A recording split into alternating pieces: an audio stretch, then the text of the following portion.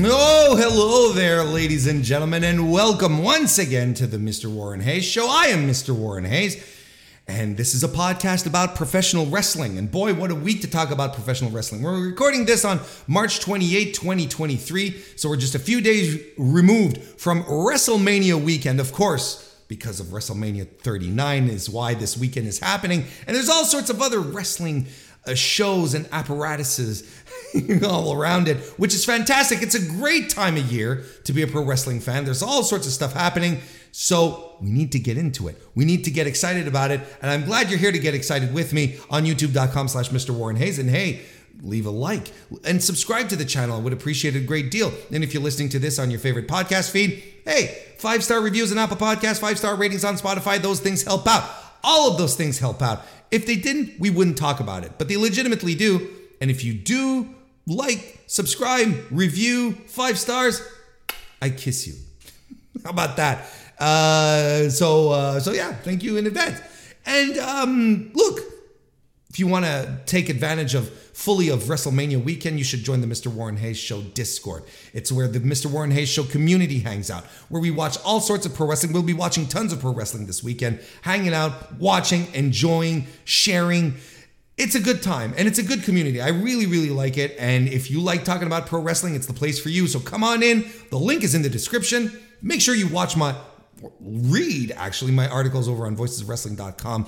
I publish a few of those over there, and if you haven't listened to it already, the episode of the Jericho Vortex is also available on YouTube, on podcasts everywhere, podcast feeds everywhere, not on podcasts everywhere, just mine. It's the Jericho Vortex is an episode that I recorded with Joe Lanza of the flagship podcast, where we discuss the myth or the reality of the idea that Chris Jericho sucks people into feuds and they always come out worse off than when they first entered. So we talk about that, and it's great audio. It's already out there. You should check it out if you haven't already. And you can also consider becoming a member of the Mr. Warren Hayes Show channel on YouTube. That way you get access to the members-only streams and members-only videos. It's another very great way, very simple way to show some support. So, what are we talking about tonight? Well, like I said, WrestleMania, it's the big preview, WrestleMania 39, NXT Stand and Deliver, Ring of Honor, Supercard of Honor, more GCW shows. We're going to talk about a whole bunch of stuff, but we're going to start by talking about the CM Punk drama, because you just can't escape it. Thank you, everyone, for being here. Let's get to it. CM Punk.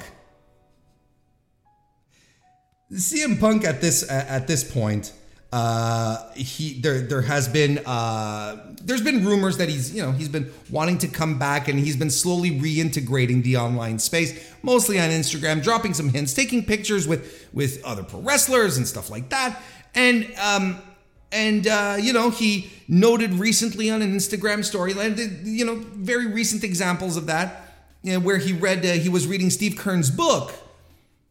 And talked about, the story about Gator and Coco fighting in the locker room. Then Jerry Lawler drags them into the office the next day to squash it.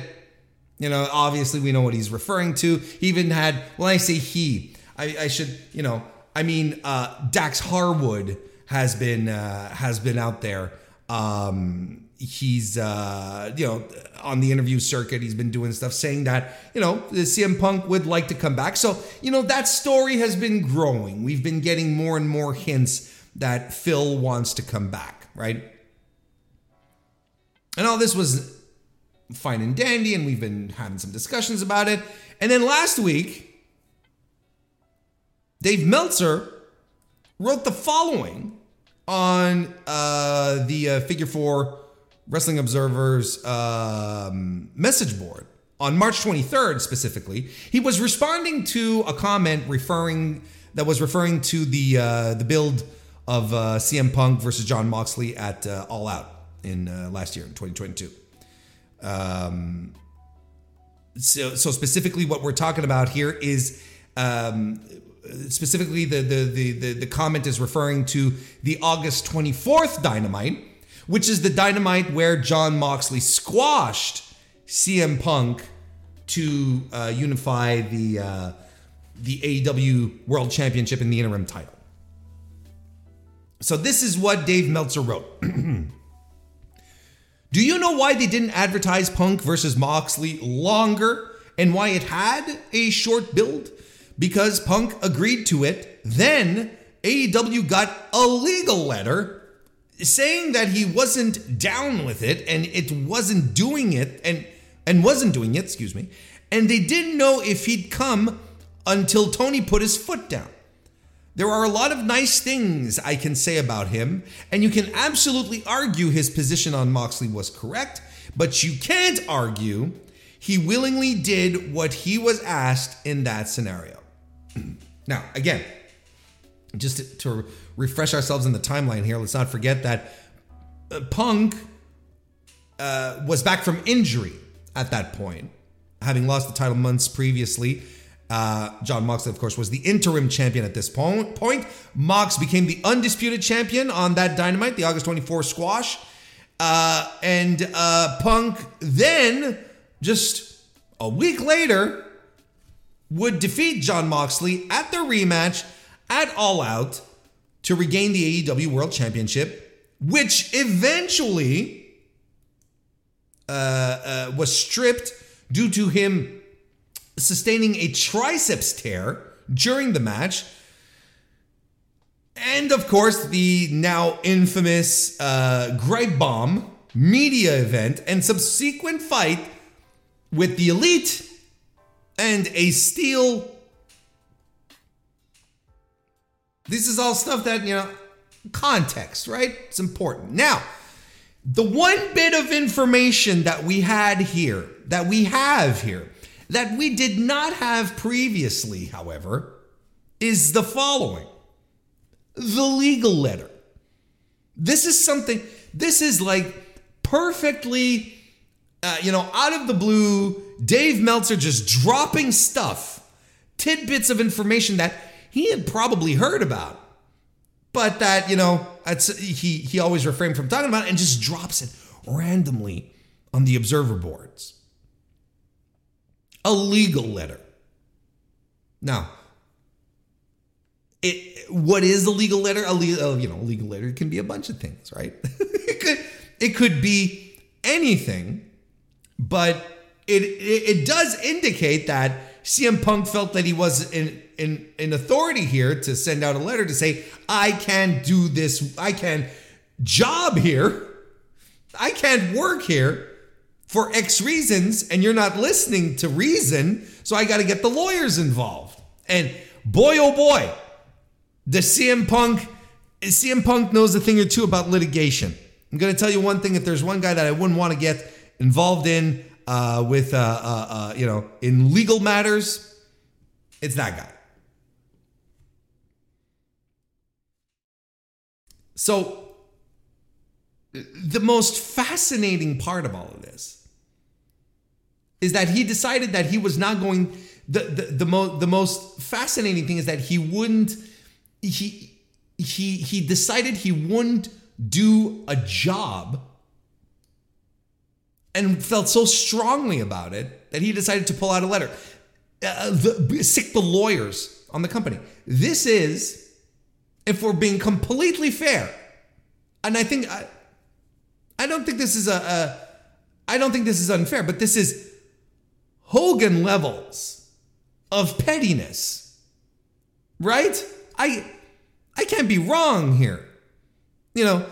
I feel like this is different from the Bash of the Beach situation in 2000, right? Where, a Hogan, the whole thing with Vince Russo, because Hogan didn't bring out the lawyers to tell Vince Russo, hey, I'm not doing the job. He sued WCW for defamation because of Vince Russo's promo after Hogan walked out, which is significantly different.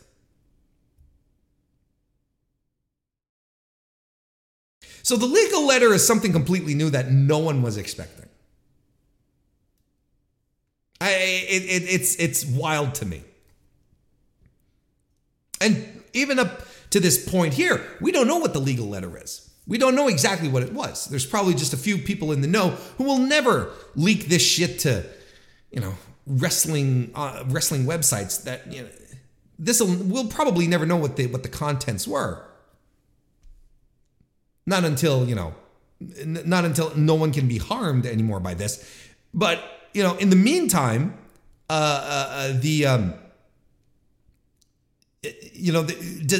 despite the fact that we don't know exactly what the letter contained, it's fascinating to think that things escalated to a point where CM Punk felt that lawyers needed to get involved because he absolutely did not want to do it.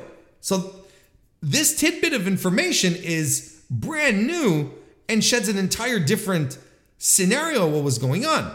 So a little later that day and here's the thing, this is just before I just thought of something that I wanted to mention, because I've seen some people speculate. Of course, there's a lot of speculation, which is normal.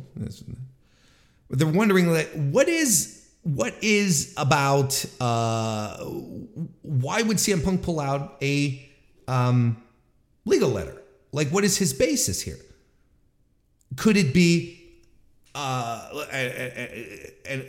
could it be that he has creative control? Was this negotiated into his contract coming in?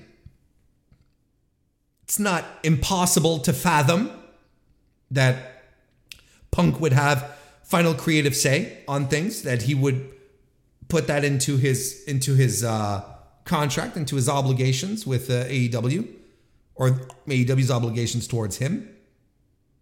And if so, that's crazy. When's the last time you heard a wrestler had creative control? And you know when.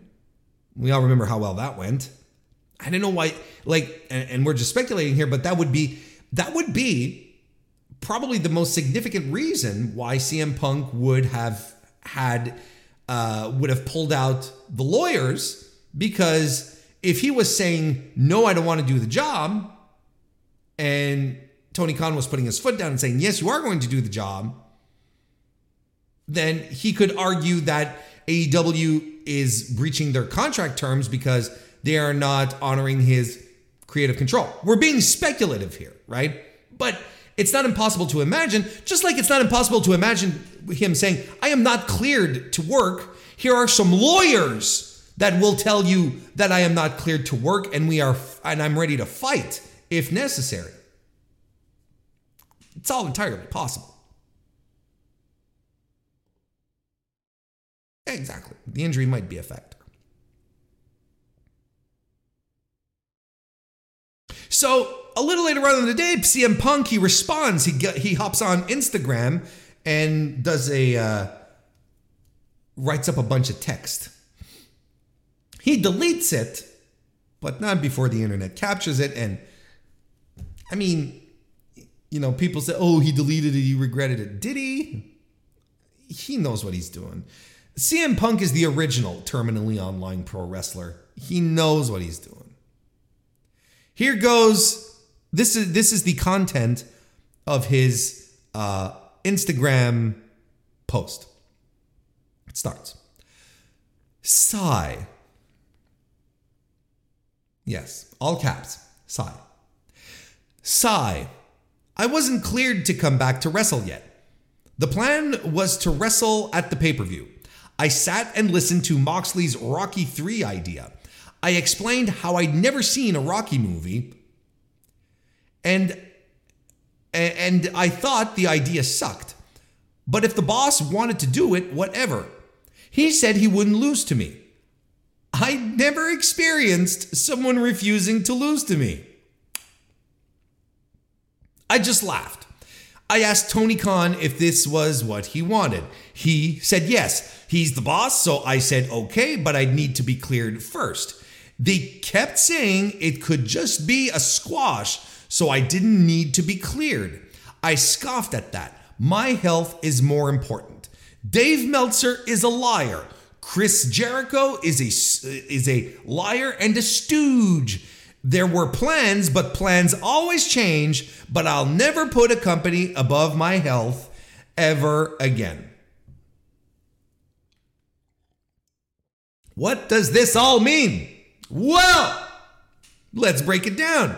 First of all, he says he wasn't cleared to wrestle, which could be. Maybe he was, because look, he's 1 week removed from All Out, 2 weeks removed from All Out, and he's not cleared to wrestle. That's cutting it close. Now, this could explain. I'm not saying that this is false. I'm saying this, and I'm not saying it's true, but this could explain why there was virtually no build to the All Out main event, because maybe at that time Tony Khan was like, look, we are cutting it fucking close here with the return. Maybe he was on a week per week basis. So maybe Tony Khan was like, brother, I don't know what to do for my main event. So it could be. It's plausible, which also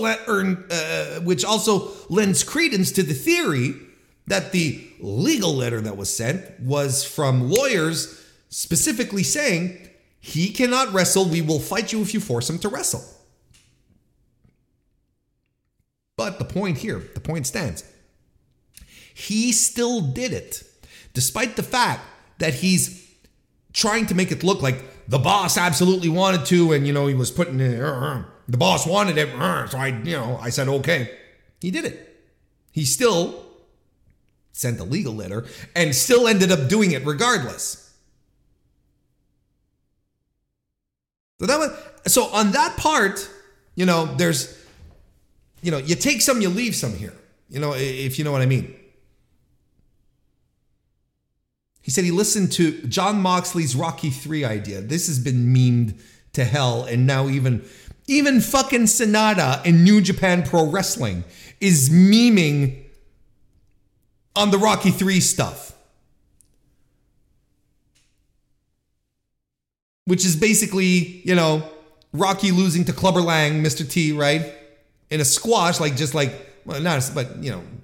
a flash. And then coming back at the end for the big win, right? And by the way, Rocky 3 is not a good film. It's not a good movie. It's probably the worst of the Stallone Rockies, right? Anyway. And yes. Well, okay, here's the thing. I'm very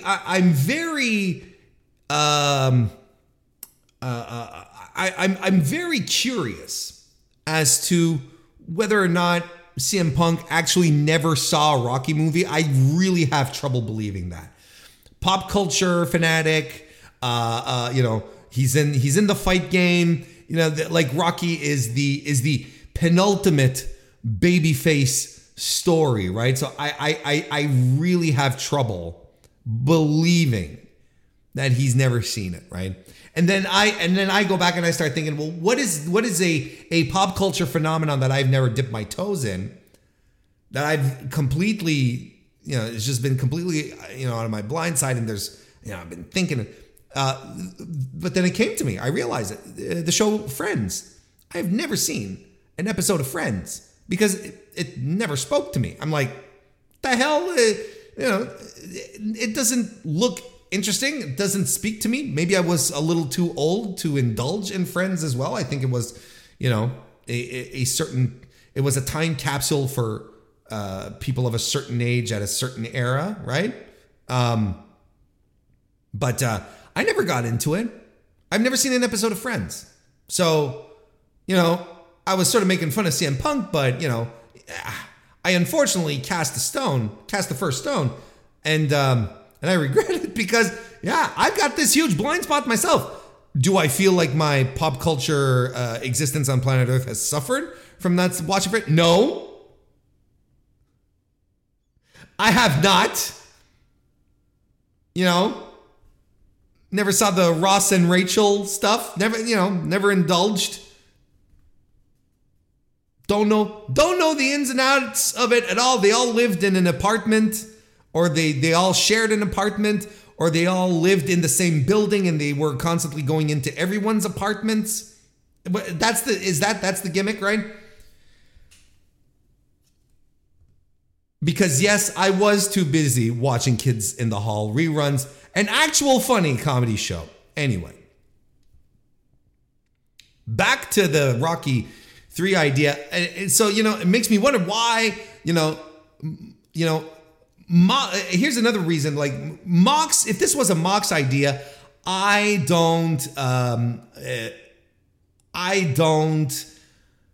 not surprised that Moxley looks at this and is like, and says to himself, why don't we do the squash thing? Because I hate the interim title. And he's mentioned that the interim title was not his thing. He hated that idea. So his suggestion essentially is, let's just go into All Out for a championship. And maybe Mox was just like, hey, by the way, I'd love to just have a recognized championship run, because I've been sticking my neck out for the company, and we're going to talk about this in a minute or two. And I've been sticking my neck out for this company. Maybe I should get just a little recognition for that, a little something.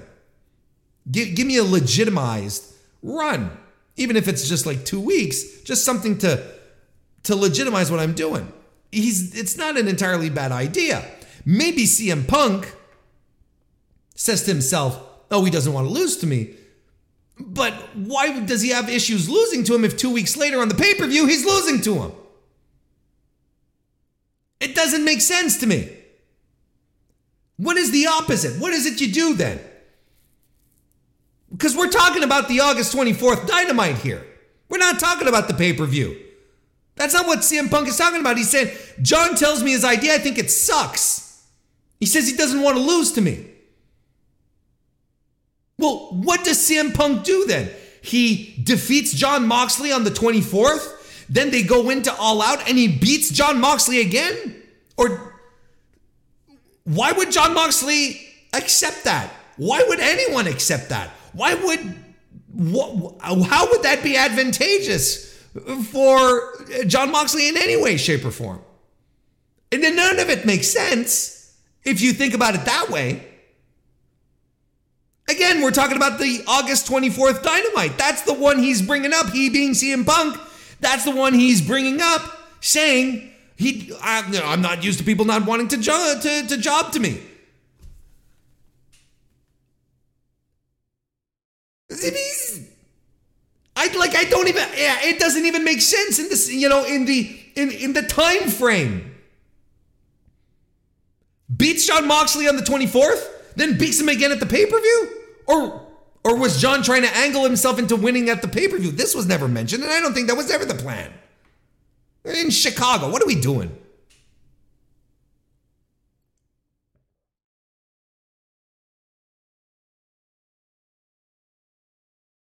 And I've never experienced someone refusing to lose to me. You were in WWE, brother. You were in World Wrestling Entertainment with Triple H, a man that you cannot stand. And vice versa, for all intents and purposes. What are we even doing?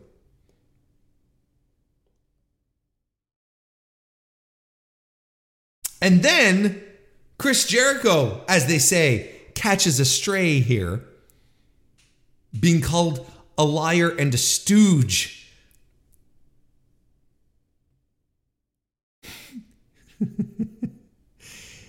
It's been wildly speculated that Chris Jericho is one of Dave Meltzer's sources, and that he's the one that had been feeding Dave the most amount of information over the entirety of the Gripe Bomb / All Out Fallout, whatever you want to call it. He's been the one that's been widely speculated because of the information that Dave is able to return.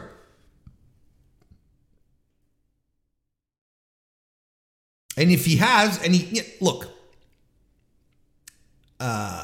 Brian Alvarez took very much exception to this and went on a bit of a rant on Observer Radio, outright flat out saying that, Chris Jericho is not one of the sources. We don't talk to Chris Jericho, we don't talk to the Elite, right? Or the Bucks specifically, I think he said. So, and he said, if Chris Jericho had spoken to Dave, I don't know if he has or hasn't, but I'd probably know, is what he was saying. So in Brian's mind, Chris Jericho here has nothing to do with anything. I don't know why.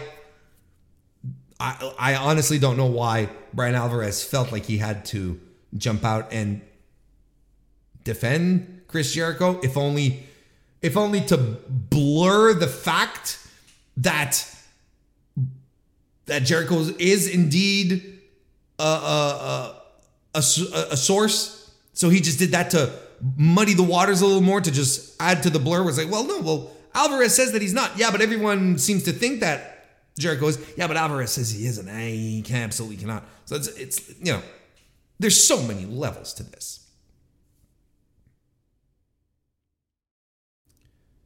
But, Chris Jericho and CM Punk, very likely, again, we're going to talk about it in a bit, don't like each other. And Jericho has dealt with CM Punk in WWE. And I've talked about it also on the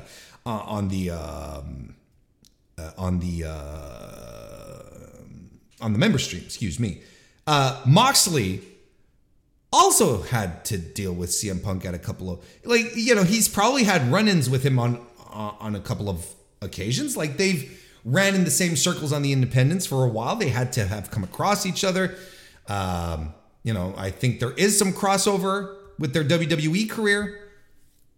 So there's a level to this where it's like, I'm not surprised that either guy don't like him. And if Chris Jericho doesn't like him and sees an opportunity here to push him out, look, Jericho, if he is the source, he's been doing his job really well. And I'm not surprised, because Chris Jericho knows how to, get what he wants out of media, say the right things, have people saying the right things about him, right? It's not that big a deal.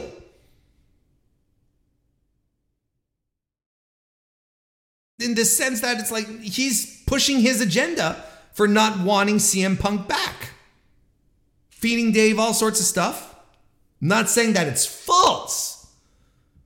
Like, why would Dave lie? That's always the question you have to ask yourselves. Because I love these suppositions where, and it's not just in regards to Dave, but any of the journalists that have made it, like, some of the top guys, Mike Johnson, Sean, why, when they report things that fans don't like, and fans go out and say, oh, they're just lying, they're talking through their teeth, they're making shit up.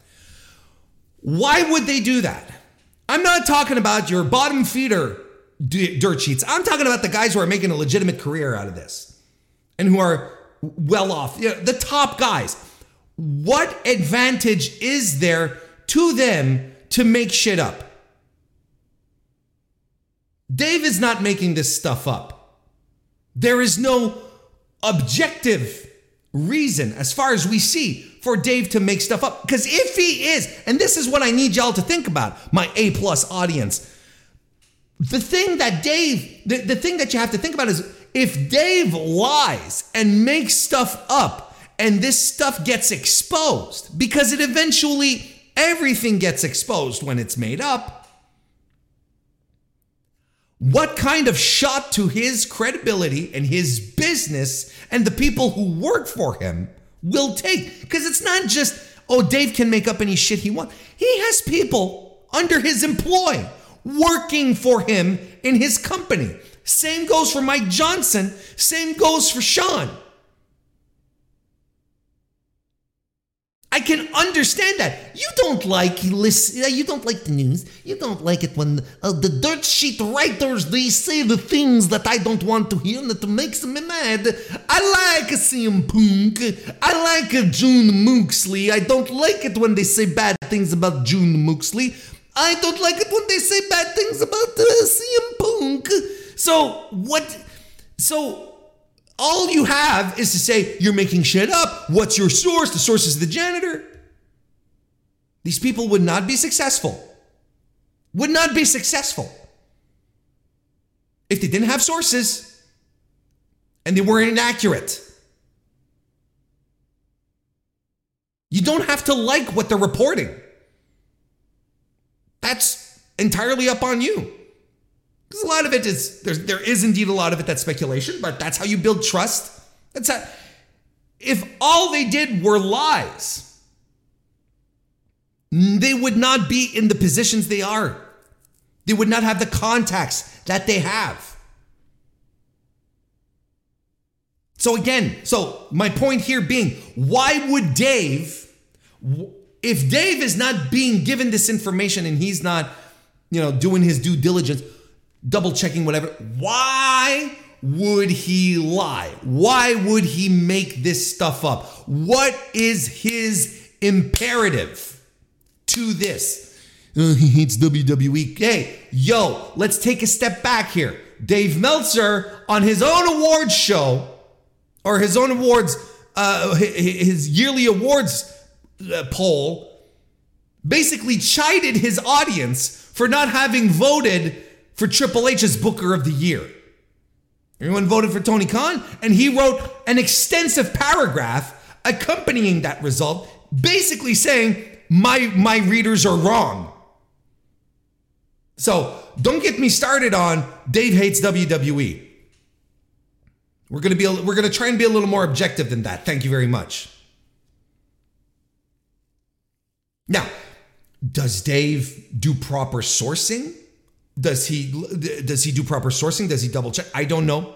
And I think we can oftentimes question his methodology, as opposed to outright calling him a liar, which again, if you have a guy in your ear telling you stuff, here's the difference, right?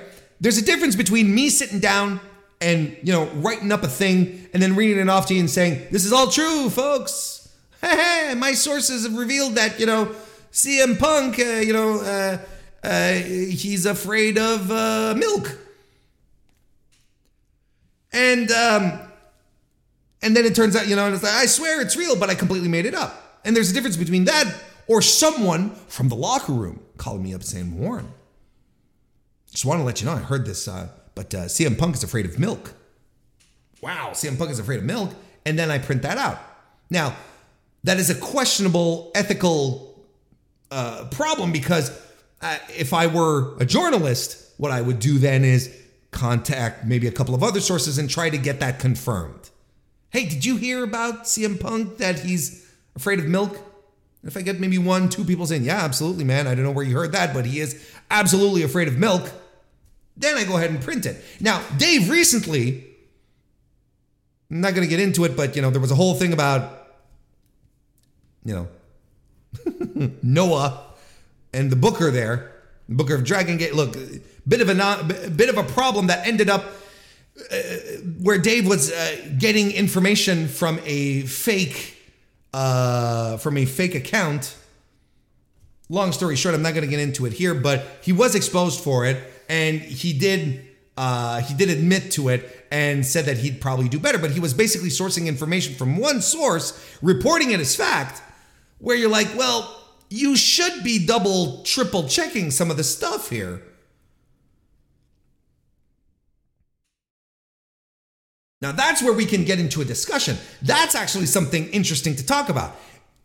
Is Dave just feeding us things directly from one single source? Or is he calling up a couple of people saying, I heard this, what say you? That's hard. We have no real way to make sure of that. My point being is, why would Dave lie? Because lying is a lot worse. There's no reason for him to be making up these stories, as far as we know, of course. But there's no observable reason for him to be making up these stories. So if Chris Jericho has his agenda and he's pushing it,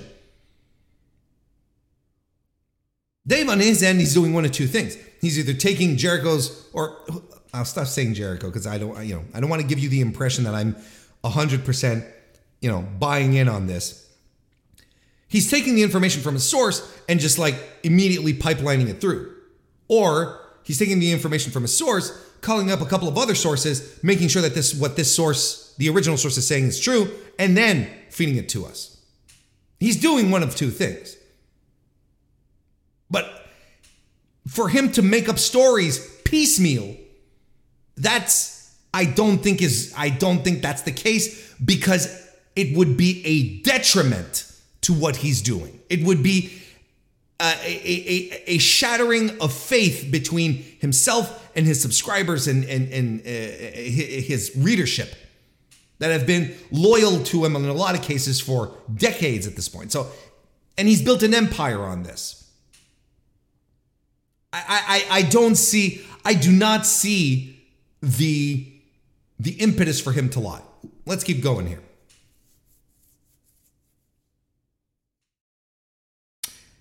So basically, when you look at CM Punk's Instagram, he's basically calling out people, throwing Chris Jericho under the bus, someone from the locker room. He's like, Chris, it doesn't take a magician to put one and one together, where CM Punk is saying to himself, Chris Jericho's talking to... But CM Punk, I think, also assumed that the Bucks were talking to Meltzer back during the All Out stuff. And apparently that was not happening either. So I don't know, man.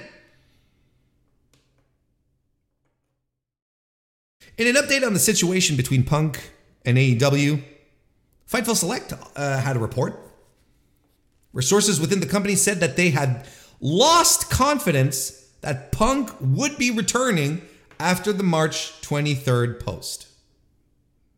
Instagram post, of course.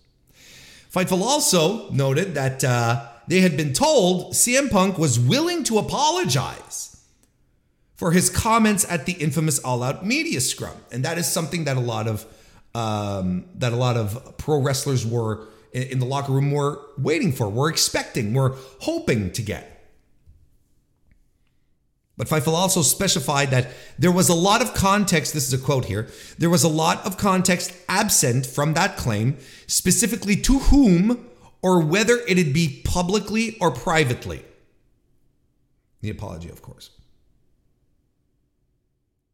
However, it is said that he has, quote unquote, expressed some form of regret. So Punk was really on his way to building back up some goodwill, saying, you know what, I'm going to try and mend some fences. Okay, yes, I will. I am looking forward to apologize to people, but to whom, to how, and what. And here's the thing about an apology. I don't know if you know about this, but the great thing about an apology, when you receive one, is that you don't have to accept it. You can appreciate the gesture, or you can just completely ignore it. So apologies will only get you so far. But it is interesting to note that he was ready to do this, but then the post drops and everyone's like, okay, no, we're good. Then we got some news from Wade Keller. Yesterday, I believe, or Sunday. I think it was Sunday, right? I believe it was Sunday. No, it was, it was Sunday.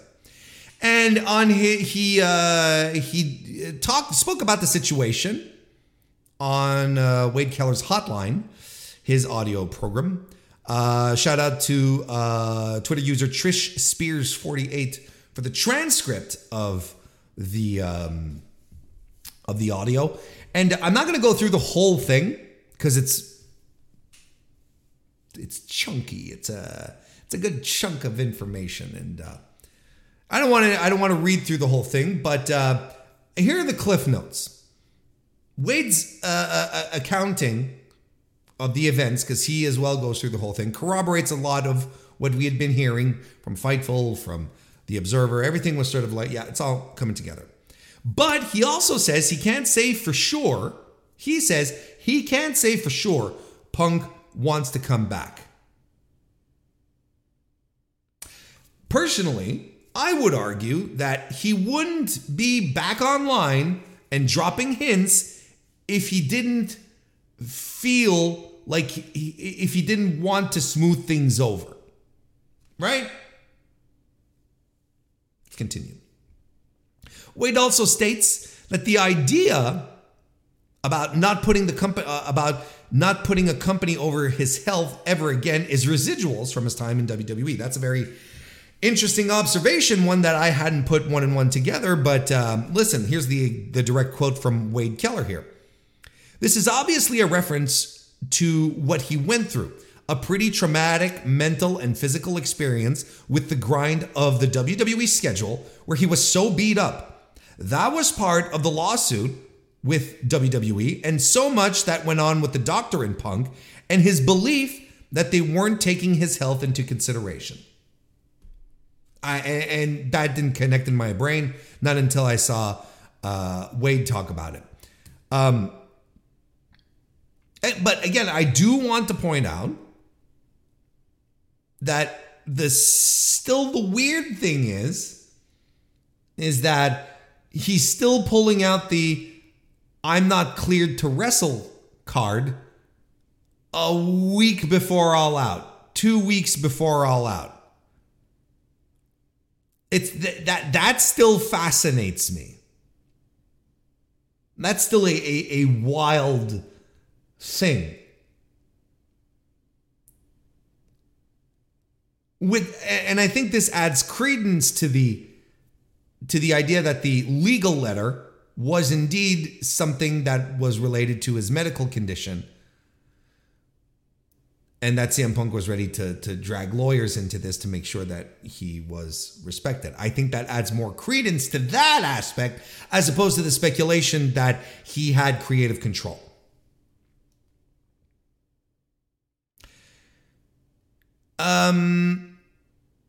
Wade Keller continues. He says Punk and Moxley don't like each other. And he doubles down on his previous reporting, Wade, again, saying that the locker room didn't want him back. He was reporting this like months ago, and people were like poo-pooing and going, come on, Wade. But he's doubling down on it. This is what he says. I'm going to read the quote verbatim here. From what I can gather, talking to a number of people in AEW and in a number of different places in the company, including prominent wrestlers, the belief is, or the sentiment is, he's not welcome back. He's not welcome back. The wrestlers don't want him back. I would say the majority of wrestlers don't want him back. I would even go so far as to say that my sources are saying that the vast majority of wrestlers don't want him back. I just said that. One person said maybe one or two of the top third of wrestlers want him back. There were some younger guys who liked him, who just thought, hey, this is a guy I grew up watching, and it's cool to have him around. Now, Wade is indeed consistent on this front. He's indeed very, very consistent on this front. He's the only guy that had been reporting for a while at this point that CM Punk was not welcome back. He says, he being Wade again, pronouns pal, he says that the politics among the top guys isn't terrible, but it's mostly, and I quote, Punk doesn't get along with Hangman. Punk doesn't get along with Moxley. Punk doesn't get along with Kenny. Punk doesn't get along with the Bucks. And then about MJF, he adds this. He says, actually, I'm not sure on the MJF thing, but I think with the way things went down, even that is a situation which is not as strong as it once was. Also, quote, it's not that everybody gets along in that group, but I've not heard of anything real serious between any of the names I've just mentioned. Some people really like each other, like Moxley and Jericho really like each other. And there's other top wrestlers who absolutely get along real well. They just don't coexist. Mostly, it is a range between peaceful coexistence and just really liking each other and getting along. Punk is the exception to that right now. Unquote. Those are some interesting details, that really continue to help create some context over all of this incessant drama. But then I believe the coup de grace was delivered today when Renee Paquette had Jon Moxley on the Sessions podcast. How does she keep landing these fantastic guests? And boy, look, she said she had tweeted it out, talking about the Sessions podcast, right? She had tweeted it out and said that Jon was going to address all of this bullshit. And he did, to a degree, of course. But fantastic insights and keeps painting a very clear picture. Here's one of the things he said, quote, "It's fucking annoying." It's fucking annoying. Just because somebody said some stupid shit on social media, that's not news. But it is, and it ends up being a thing. I don't want to get dragged into this dumb shit. I could fucking unload on a lot of fucking people right now. And when I start getting dragged into this shit, it tempts me to do that, but I'm not going to fucking sink to that level. I think there's a lot of people who echo Jon's sentiments here. I really do. And I'm sure, convinced that he would be ready to drop some bombs himself. I believe every word he says here, but he's just not going to do it because he's got no time for this. Because he just wants to beat people up, kiss his wife and his daughter. That's what he wants to do. I will say this. I will give you a tidbit of information from my point of view. This is Jon, of course, Jon Moxley saying. The entire summer, here's the bombshell. The entire summer, I was not under contract with AEW. No contract, free agent. I was at SummerSlam weekend, wrestling Desperado and shit, the day of SummerSlam. Fucking suplexed him on a bunch of aluminum cans and shit cut in half. It was fucking dope. I could have walked into SummerSlam that night with the AEW fucking belt if I had been so inclined. Nobody knew that because I don't put my shit out there in the world and let everybody know every fucking thing about my business. Edie Gomez, nice to see you. Welcome. So there you go. This had been reported that Moxley had been working without a contract, but he just flat out came out and confirmed it. All throughout the summer of Punk, he, as in Jon Moxley, was not working with a contract. And when you think about everything that happened, every single thing that happened that summer, it is fascinating. It puts everything in a whole new light. Because Moxley was an interim champion. He was running and then became the unified champion and was not signed by the company. When he says, I could have walked into SummerSlam with the belt, he is right. He could have pulled an Alundra Blaze and tossed it in a bin behind Corey Graves and Michael Cole if he had wanted to do it. But he didn't.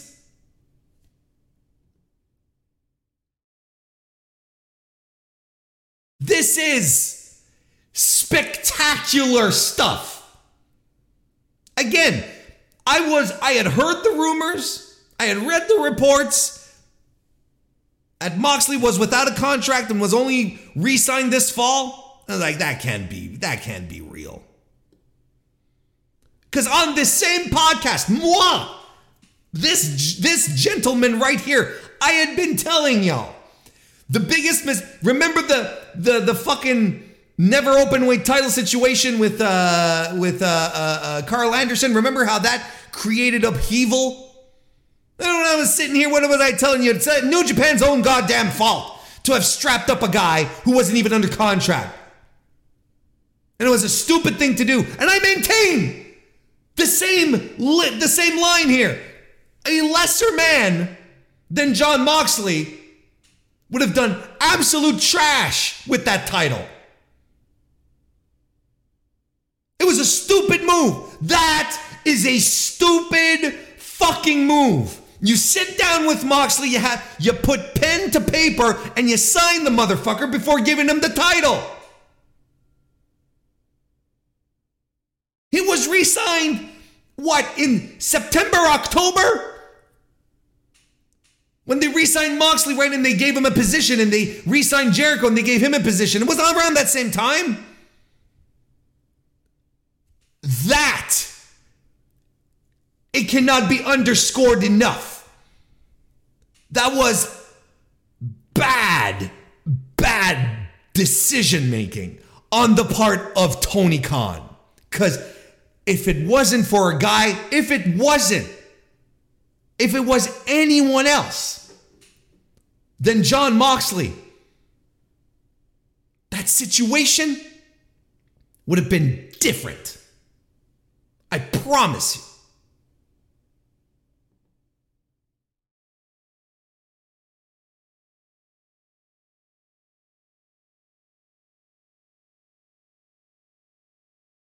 Let's continue.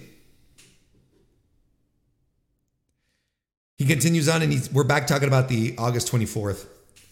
And he says the greatest line. The night in What's His Dick's talking about, CM Punk. He calls CM Punk What's His Dick's. The night in excuse me. I popped so huge when I heard that. By the way, thank you, SES Scoops, for the transcription here. The night in What's His Dick's talking about, Minneapolis, is the night he came back, hopping on one foot after me and Jericho wrestled. Badass match, by the way. Put himself over. We're talking later about stuff. Bear in mind, and this is my point, I basically don't work there. For all intents and purposes, I don't even work here. Tony Khan is not my boss. I don't even have to be in this room. I don't have to do shit. So even me being in this room and offering and agreeing to a storyline that puts you over at the pay-per-view, All Out, if anything, I am bending over backwards for Tony and for this dude and for the company. Because I didn't have to do shit. If anything, I was bending over backwards. So that's it. It's not even controversial. I'm just telling you how it is.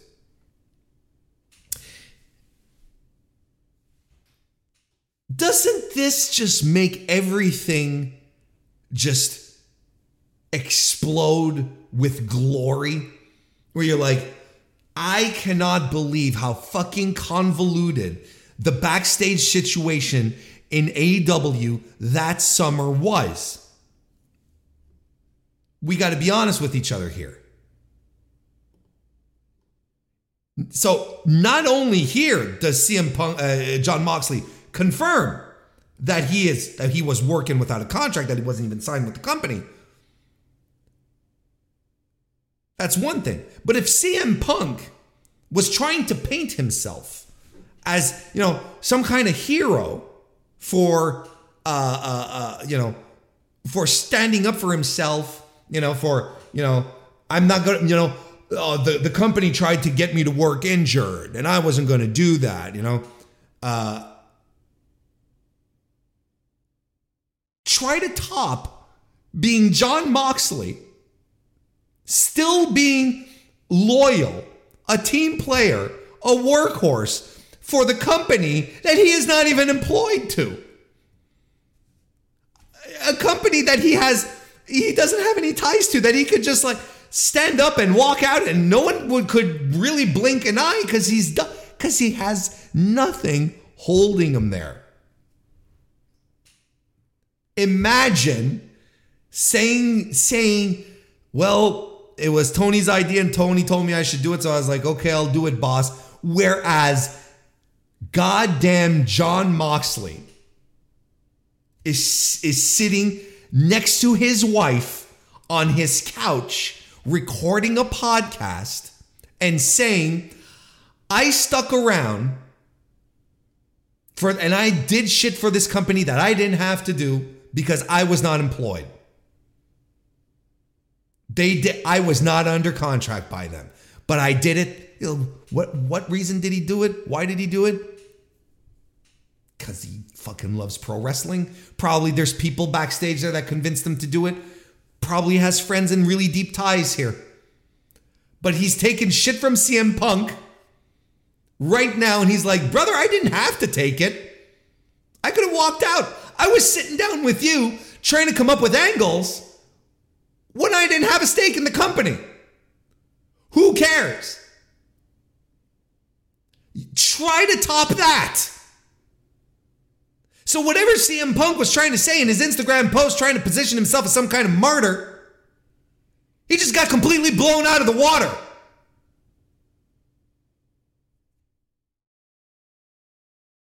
One guy calling in lawyers so that he won't have to lose to a dude, whereas the dude who he's supposed to lose to is still working for the company, even though he's not under contract. And he could pick up and leave whenever he wants.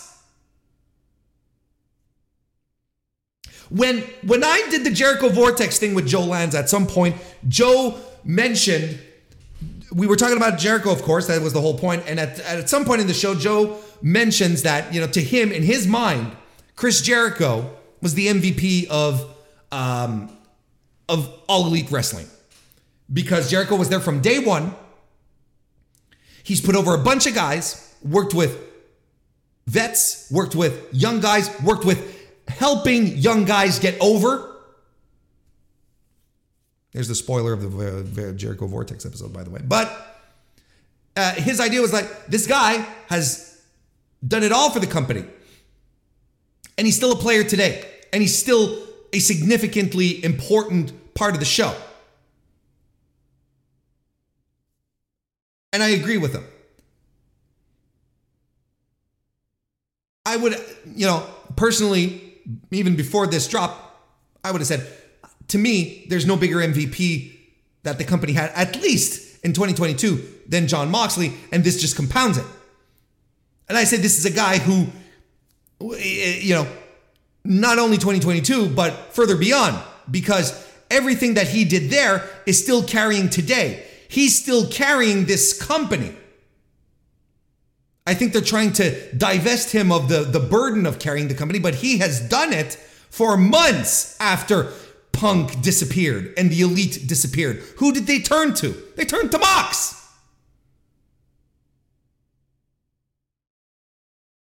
Now they're trying to divvy up the pie, which is fine.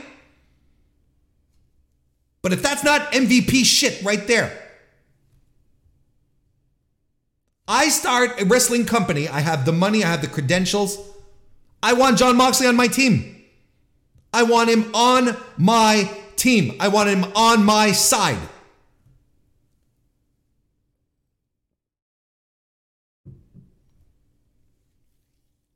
Last quote that I want to point out here. Thank you very much, by the way. Silver Apocalypse. I appreciate the nice words.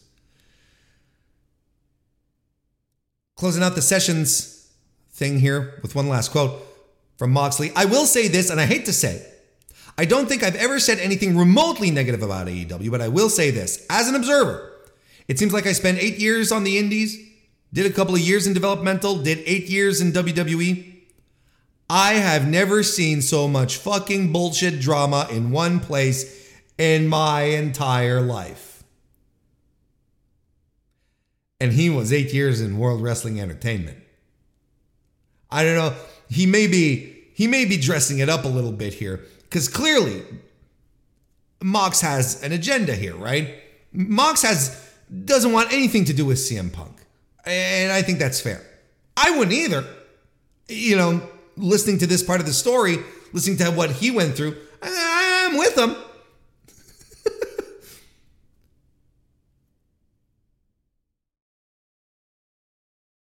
Yeah. He worked for John Zandig. What are we talking about here? The point here, and he, he sort of turned this around a little bit, where he was like, the drama it's not a top to bottom kind of thing. It's a few guys at the top, but the drama is so encompassing that everyone feels it.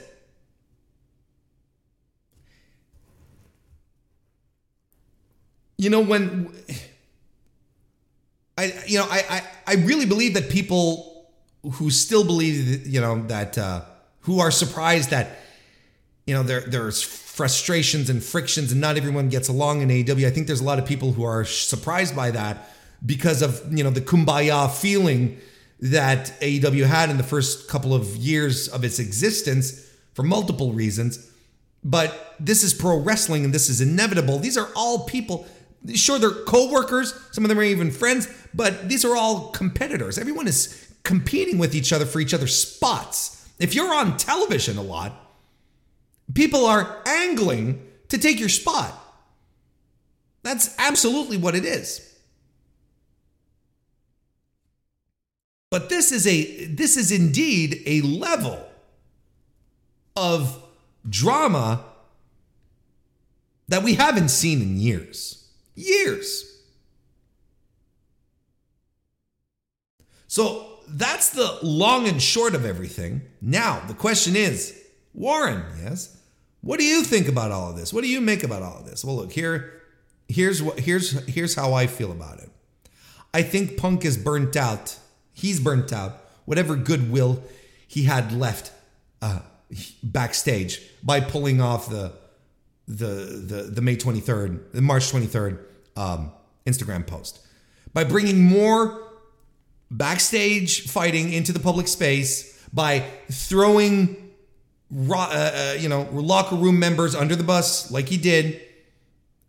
This probably seals it for a bunch of people. I think for quite a few people, this is pretty much it. And if I'm Tony Khan, I'm no longer on the fence.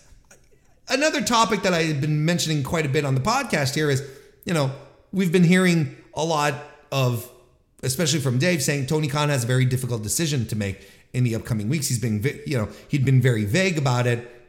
I'm saying he has a very difficult decision coming up. Whatever he decides to do is not going to be a good decision. It's a lose-lose type of situation.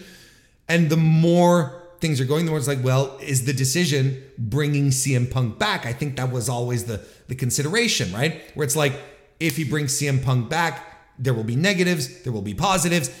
And he was probably on the fence. But if he is on the fence, if he's still on the fence, no more. He can no longer be on the fence in regards to Phil Brooks. Because if I'm him, he being CM Punk, already insulted my brand and my management skills at All Out. Let's never forget that. And then he keeps exposing my locker room and throwing people under the bus. What else can he do? He being Tony Khan, pronouns pal, what else can he do moving forward than not bring him back? I don't subscribe to the idea that CM Punk can no longer be a draw. I think that's revisionist history. I think it's current events dampening the minds of a certain group of punditry out there. I still think CM Punk can draw. Absolutely do. I have trouble breaking from the concept that he can no longer do good numbers on TV, that he cannot drive merch sales for the company, that he can drive ticket sales for live events, and ultimately pay-per-view buys. I don't think that's possible anymore. However, I will say that he is diminishing returns. 45 years old, he's banged up. He's created a toxic environment backstage. He has an attitude you just cannot trust.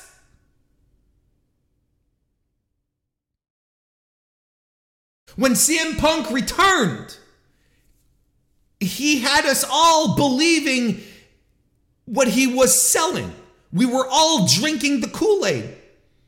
He's happy. It feels good to be back. He let the fans down. He doesn't want to leave the fans down anymore. He wants to work with the new kids. He wants to leave the business a better place than when he got in.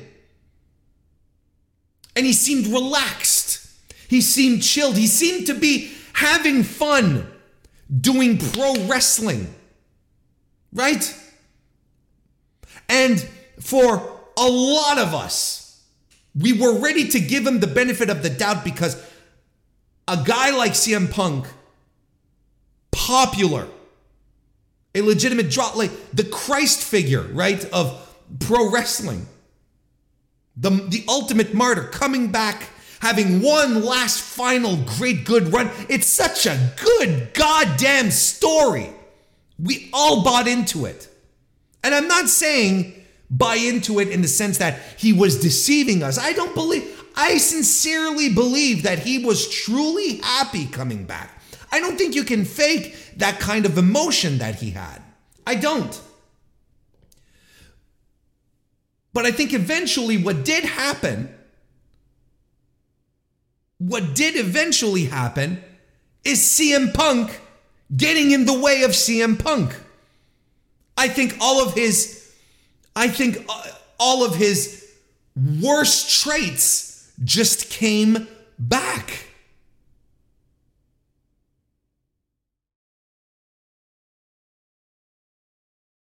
And you can't trust him anymore. And if I'm Tony Khan, I can't trust the guy anymore. Because what else is he going to throw out there? What else is he going to say? How is he going to continue to undermine my public image, the public image of my company, of my wrestling startup that I am trying to get off the floor, that I am doing that I'm very successful at the same time? I have TV deals. I'm not a rinky-dink promotion running shit off of IWTV. I'm on a national scale, a worldwide scale. And you're out here doing this? You can't trust them.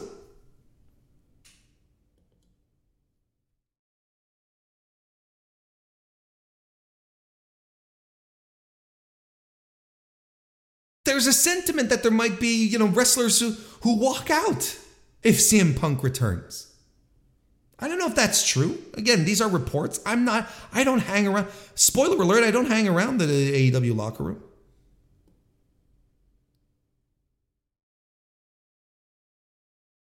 I mean, when you consider all of this, CM Punk returning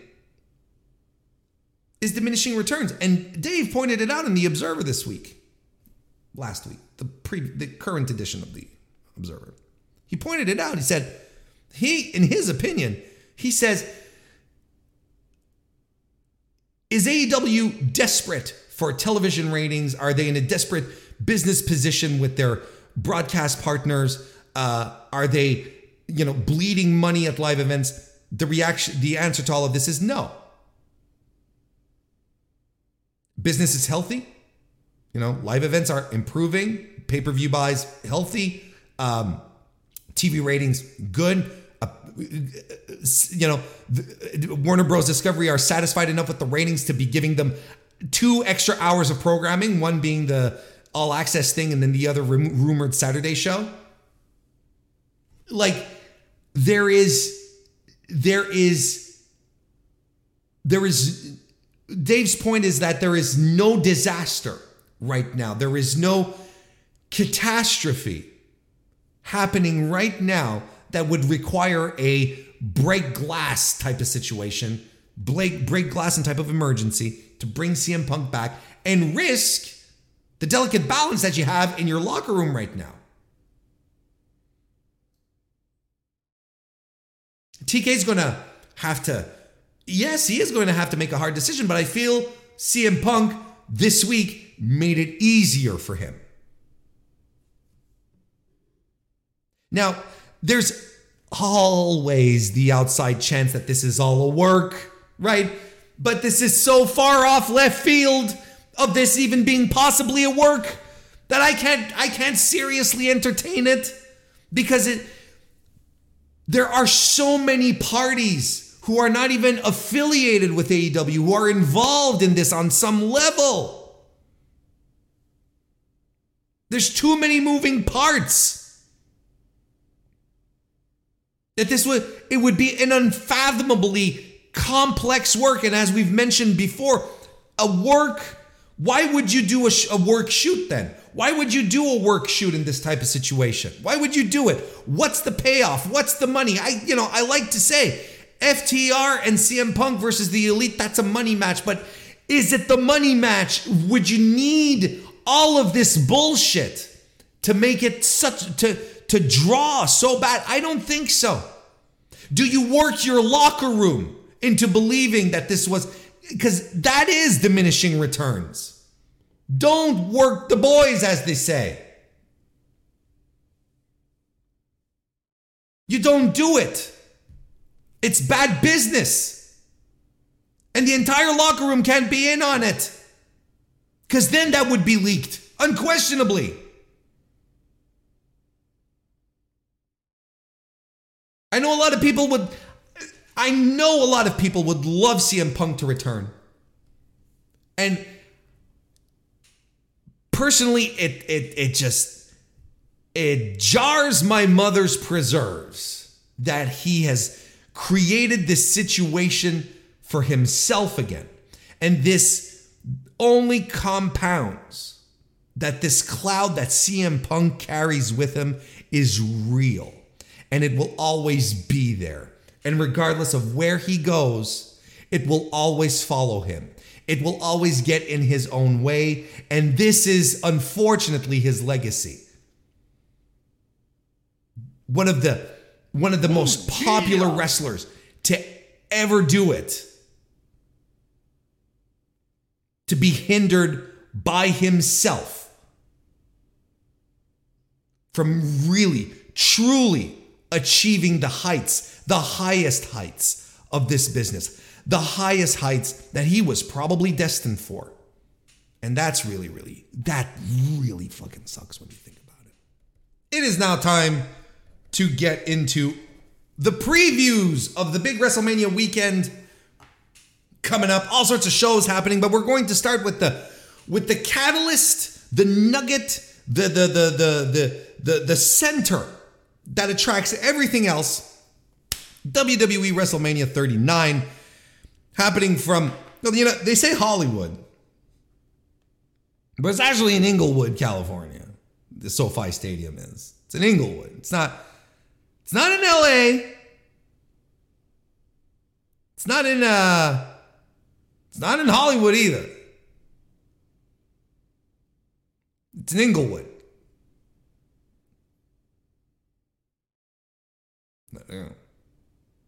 April 1 and 2, 2023. This is Triple H's first WrestleMania, right? Triple H's first WrestleMania. There's a lot of eyes on this one. A lot of people very curious at how this one's going to turn out because, and I'm sure he's feeling a lot of pressure. I'm sure he feels he has to deliver. Business-wise, it is already a financial success. There is no question about it. We cannot even remotely consider that this is a bit of a misstep.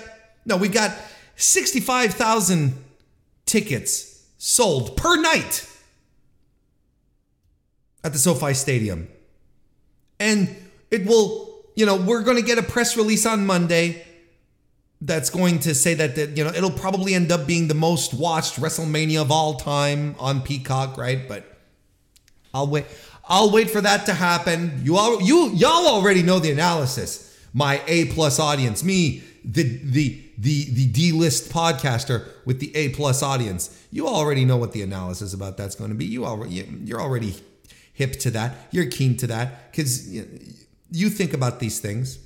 So we know why it's going to be the biggest one on Peacock, biggest, most watched WrestleMania of all time. We know this. So an absolute success business-wise for the company. So that's one notch that Triple H has already on his belt, on his bedpost. What's better, having a notch on your belt or a notch on your belt on your bedpost? I personally, it would be bedpost for me. I think that's pretty cool. Also, a little weird. But on paper, though, I'm not sure that this is a notch for anything, because I think this is one of the most mid WrestleMania builds I've seen in a while. There's a lot of build here, right? And I think this is something that we don't often talk about when we get into the where's the build discussions, right? And here's something we don't often talk about. There is build, but is the build good?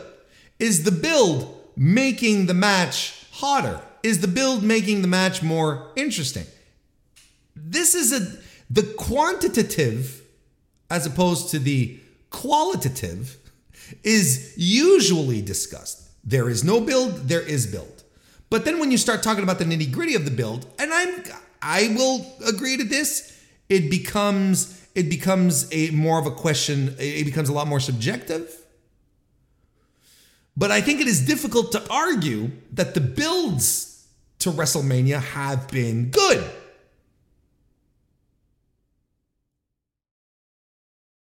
I think it is difficult to sit here and say, yeah, this shit rocks.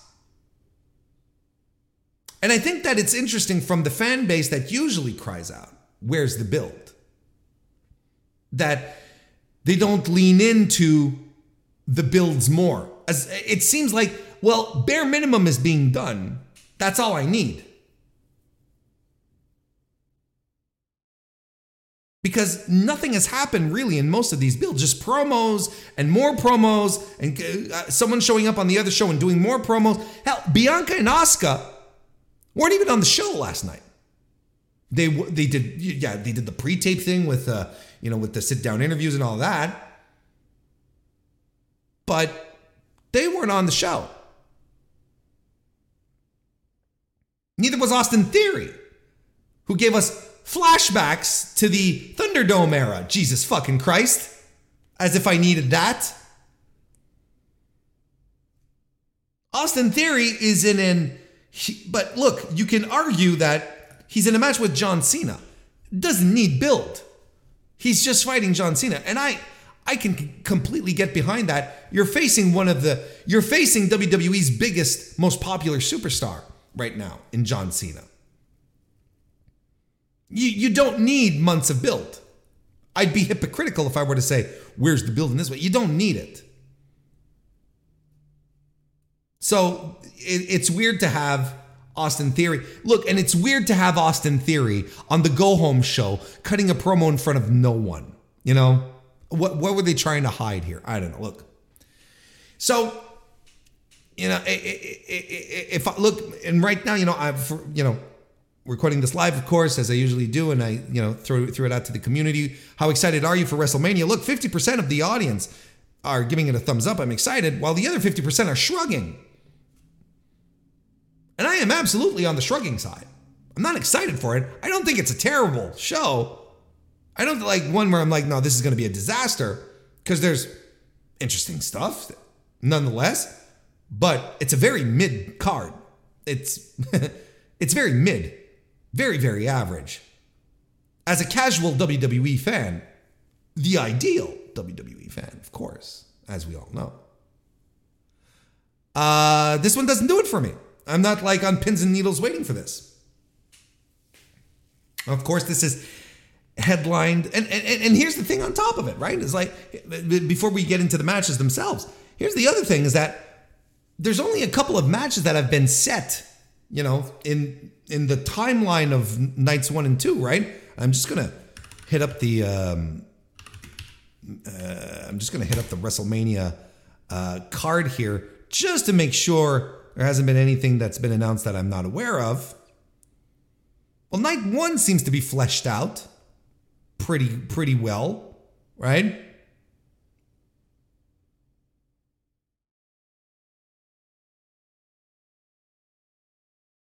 Night 1 seems to be fleshed out pretty well, but night 2, there's only one match on the card.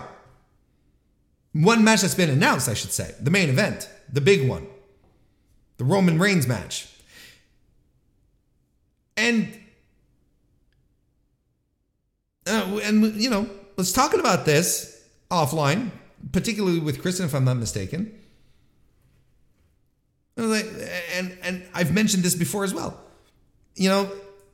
They can do whatever they want with the card. They can put whoever they want. Like, there are so many arguments. There are so many arguments online as to whether, Sammy and Kevin should main event. And it's like, why? Why does it matter? Who cares at this point? At this point, it doesn't matter.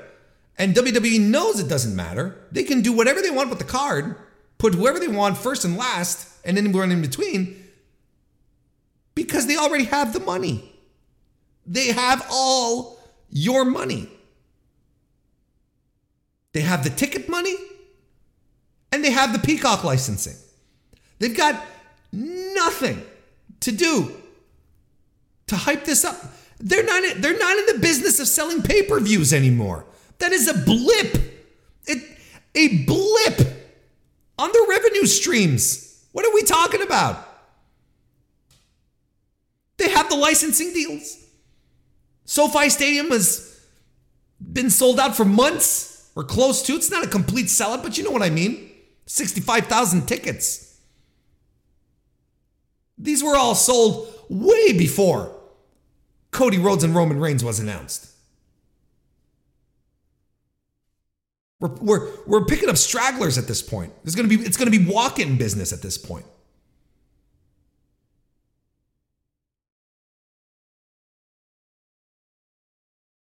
So they can fill this with whatever they want, and that to me is an argument is a testament as to why they don't necessarily try anymore to do any type of real promotion, real build to their matches, because they're like, who cares?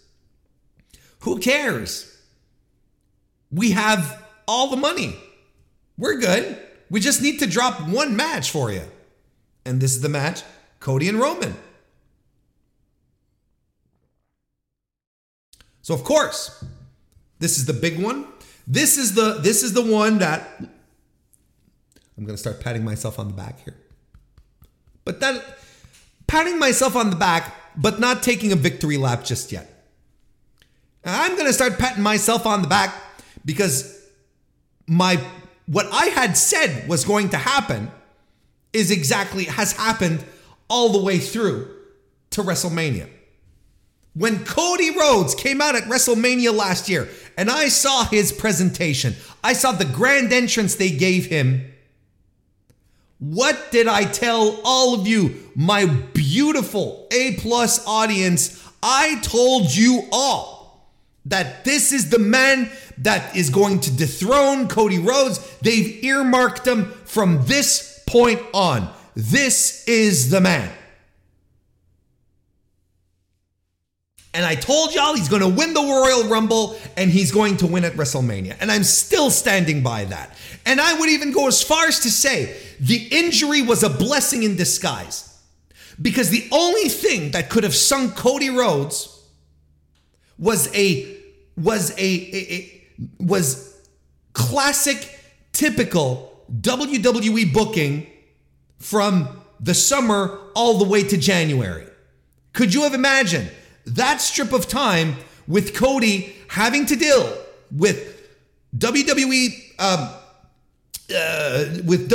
angles and whatnot? I think there would have been a fair chance for his heat to die down, But it never had a chance to. He got injured. People were disappointed. He did the heroic comeback. People are excited. People got excited to see Cody Rhodes again. He's on top of the world. He's the number one guy right now. He's the top babyface.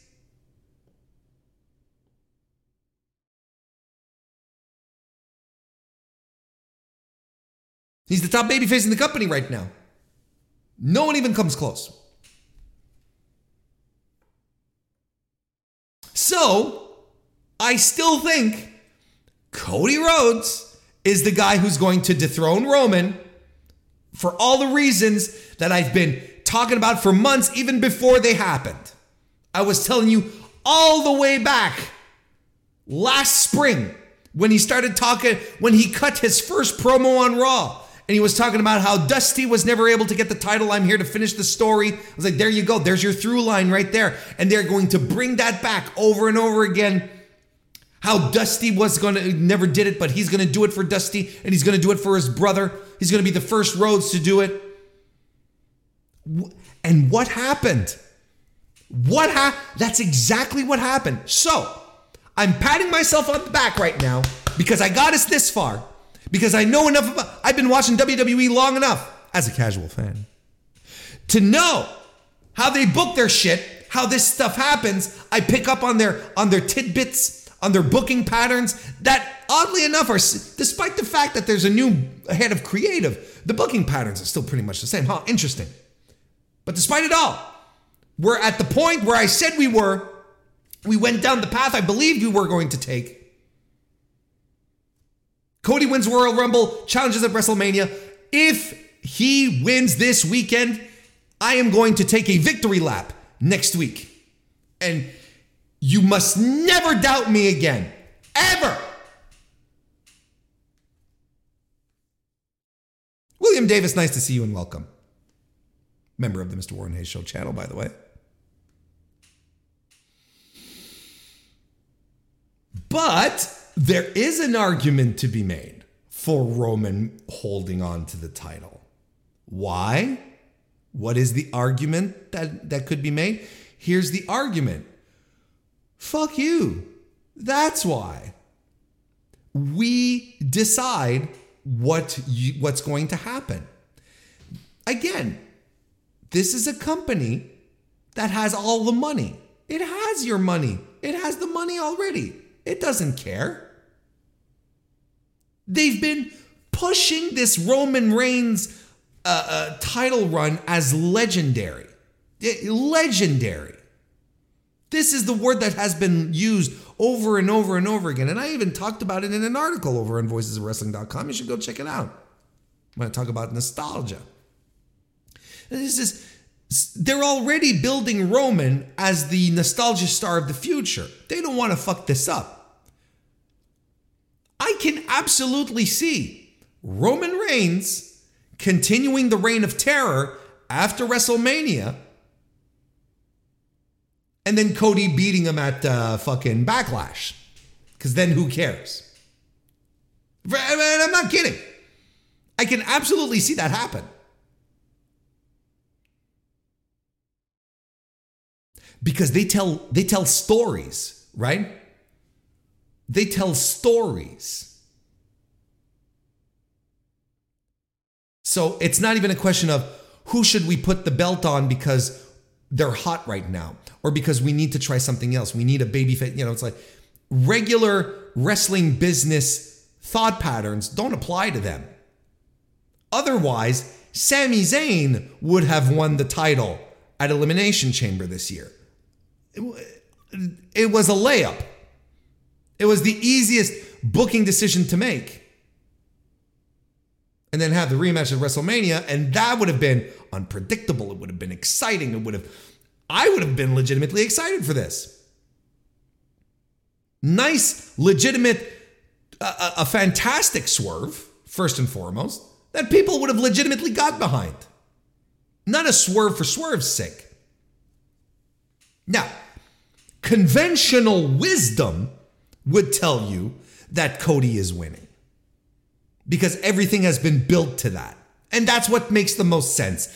And in the feeling of it, like the gut feeling of what's happening right now in WWE, this is the time to pull the trigger.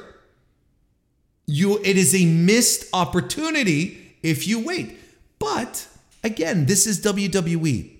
And they don't really care about what their audience wants or what they think. It's about their stories. What is the stories that they want to tell? So if Cody loses at WrestleMania, they may think that, they're still going to they'll be able to squeeze some juice out of this. But I think the audience might turn on Cody. Because WWE can never follow these things up properly.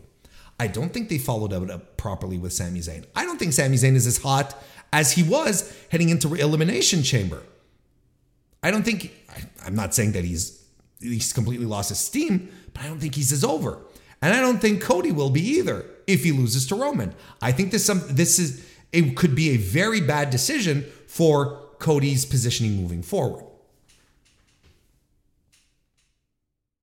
But I can absolutely see them doing this. And Roman coming back on whatever, SmackDown or Raw, whichever show, doesn't matter. And saying the bloodline are still alive and we're still, everyone doubted us. And then, he fires his cousins or whatever, fires Paul Heyman. I'm doing it alone or whatever. Like, it doesn't matter, but it's like, absolutely could see that happening. But logic, booking logic, feeling how everything has been booked up so far in this feud here, everything points to Cody Rhodes winning the title, and he should. He is as hot, I believe, as he can be. Because right now, a lot of Cody's heat is coming from the fact that he's gunning for Roman. And the test for the booking and for Cody moving forward after, if and when he wins, is what's the next challenger. But I don't want to do that right now. I want to see what happens at WrestleMania before we get into this. Will it be a good match? Look, I think you have two very good storytellers in here, in the sense that on top of that, Cody Rhodes is a phenomenal in-ring storyteller. Phenomenal. So we are probably going to get something very compelling, very dramatic, that might be overshadowed by WWE melodrama. They won't be able to keep their tropes away from really keeping this match from being great. That's what I think. I don't think it's going to be bad by any extent of the imagination. Cody has to come off like $1 million zillion here because he's the guy who's going to dethrone Roman Reigns. Let's see what happens. And here's a very good point. They did fuck up the Goodfellas parody. I don't know if you knew this. Because in that scene that they are reproducing for the WrestleMania thing, Joe Pesci's character is the one who delivers, "Am I a clown to you?" But Joe Pesci is not the mob boss. He's the underboss. He's the, I don't remember which level of command he was, but he's not the boss. Whereas Roman Reigns is there delivering the line, you think I'm a clown? Am I funny to you like a clown? Did anyone actually watch the show? The movie? Did anyone actually watch the movie?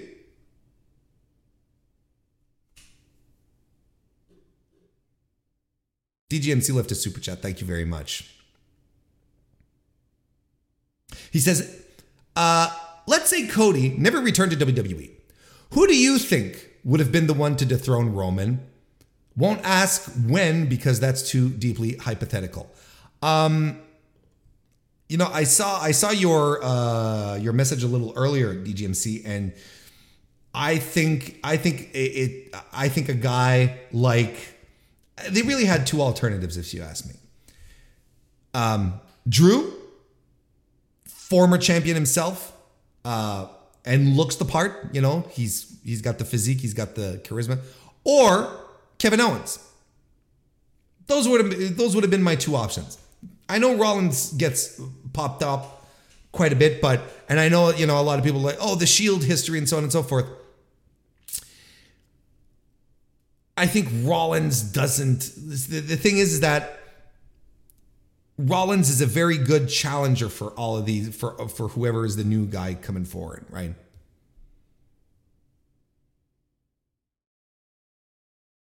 I think, and then you see we got talk about Big E and Matt Riddle as well.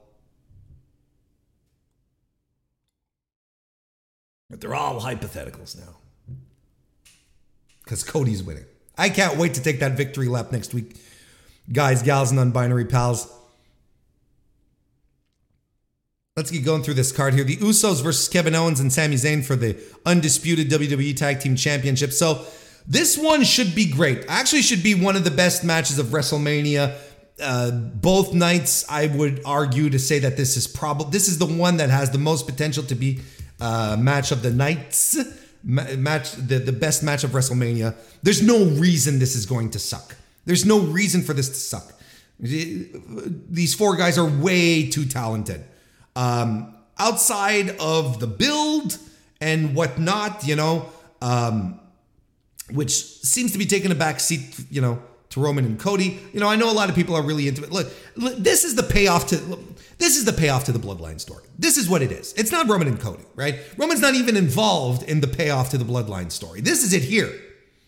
Because it was, for the longest time, it's been about Sami and his inclusion and the back and forth and how he always has to prove himself. Again, I might have to do another deep dive at some point to just look into the story now that we're standing back, but with 2020 vision. But week after week, the Bloodline story was always the same thing. It was always like, even before Sami got involved, it was always Roman is pissed off at someone in the group, and that person has to prove themselves to Roman. And then they make faces at each other. And then they talk about family. It's always been the same thing. So we're getting into a situation here where this is the payoff to the Bloodline story, right? Hey, Phantom Mark, nice to see you, buddy. This is the payoff to the Bloodline tale right here. It's nothing else. This is it here. So, look, I know there's there's been a lot of twisty turnsies. And again, this is something I saw coming. And again, I know a lot of people like to overthink WWE booking, but it's not as much as WWE overthinks its booking. Sometimes they just deliver on the things that are the most plausible. And the minute that Sami lost, the path was clear. Sami, Kevin versus the Usos. I was calling it beforehand even. It would have been Sami winning. I'm still going to maintain this. Sami winning at Elimination Chamber would have been a spectacular turn that would have had people buzzing and still buzzing to this day right now. People will still be excited and it would be a very interesting main event. Oh, but Sami will main event one way or another. You'll see. Well, he hasn't been announced yet. When I talked about this last week, should this match main event night one? Yes, I think it should. Should the women main event night one? Yes, I think they should. But if we're talking about which is the hotter match, it's this tag team match unquestionably.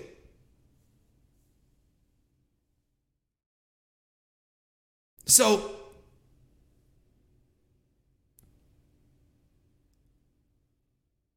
this, we're ending up with Sami doing his best here to get into a main event spot in a story I feel like over the past few weeks was a little drawn out. We all saw it coming, just pull the trigger on it, but WWE fans are very excited about this one. I'm excited mostly because of the participants who are in this match. I think this is going to be a lot of fun. But this is the blow off to the storyline. This is the blow off to the Bloodline story. And we'll see what happens moving forward after that. Night one is going to start with Austin Theory versus John Cena for the U.S. Championship. Clearly, John Cena wants to hit the pay window early and hit the bricks.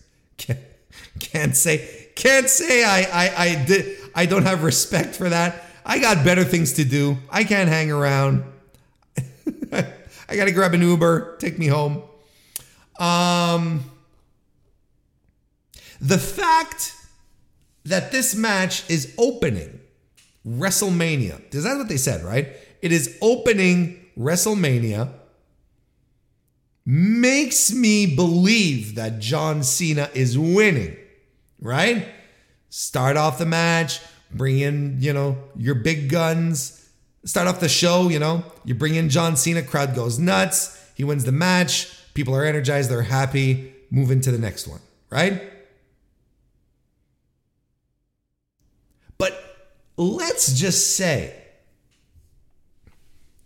if Austin Theory wins, again, it doesn't matter because it's all WWE's plan, right? It's all part of the plan. He'll probably win, but I can't help but think that John Cena is going to, before they announced it as being the first match of the entire weekend, of the 2 nights, I was convinced Austin Theory was winning. But the fact that they're kicking off night 1 with it, I'm like, is the heel really winning the first match off of WrestleMania? And I think that's an interesting booking decision, which again, WWE doesn't care what the audience thinks or feels, right? They're just going to do whatever the hell they want. Because no, it doesn't make sense for part-timer John Cena to win a championship. Unless they have some kind of weird swerve ready here. It doesn't make sense.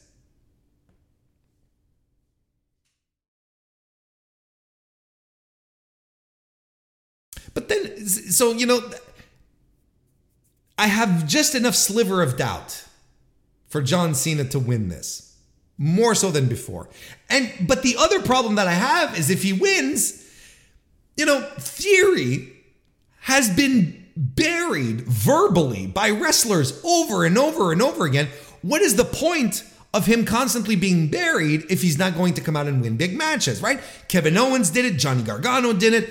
John Cena did it.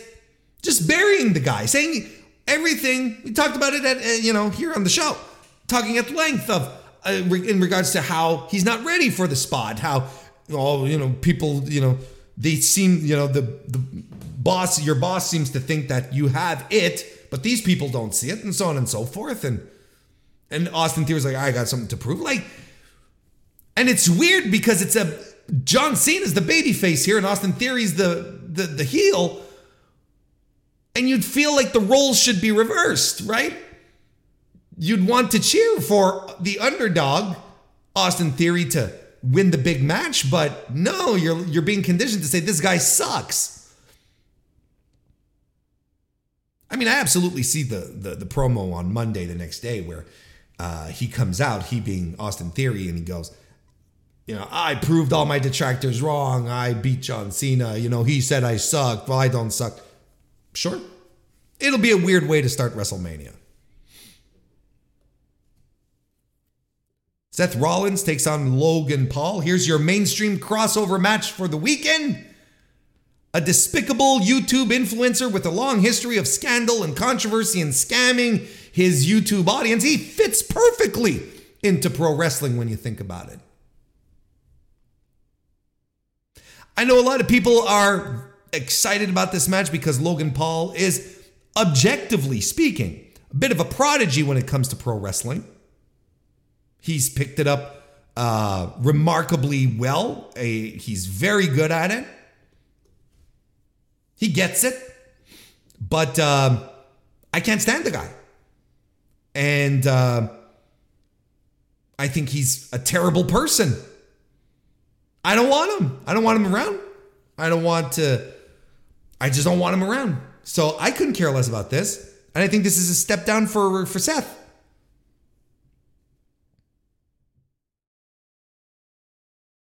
And it's crazy on a night that, we mentioned this a few times, on a night where WWE always looks for that mainstream acceptance, right? That's what WrestleMania is for them.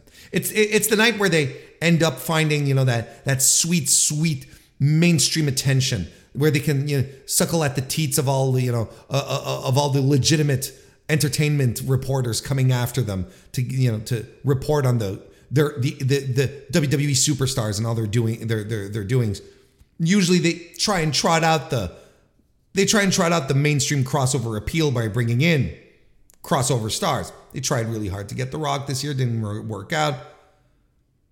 We're settling for Logan Paul. This is it. Like, at least Johnny Knoxville last year Johnny Knoxville has some oomph, has some gumption, has some recognition. Logan Paul he's a renowned asshole.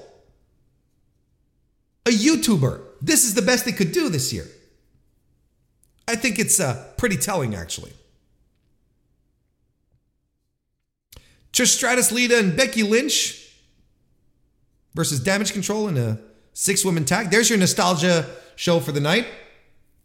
Bringing back Trish and Lita.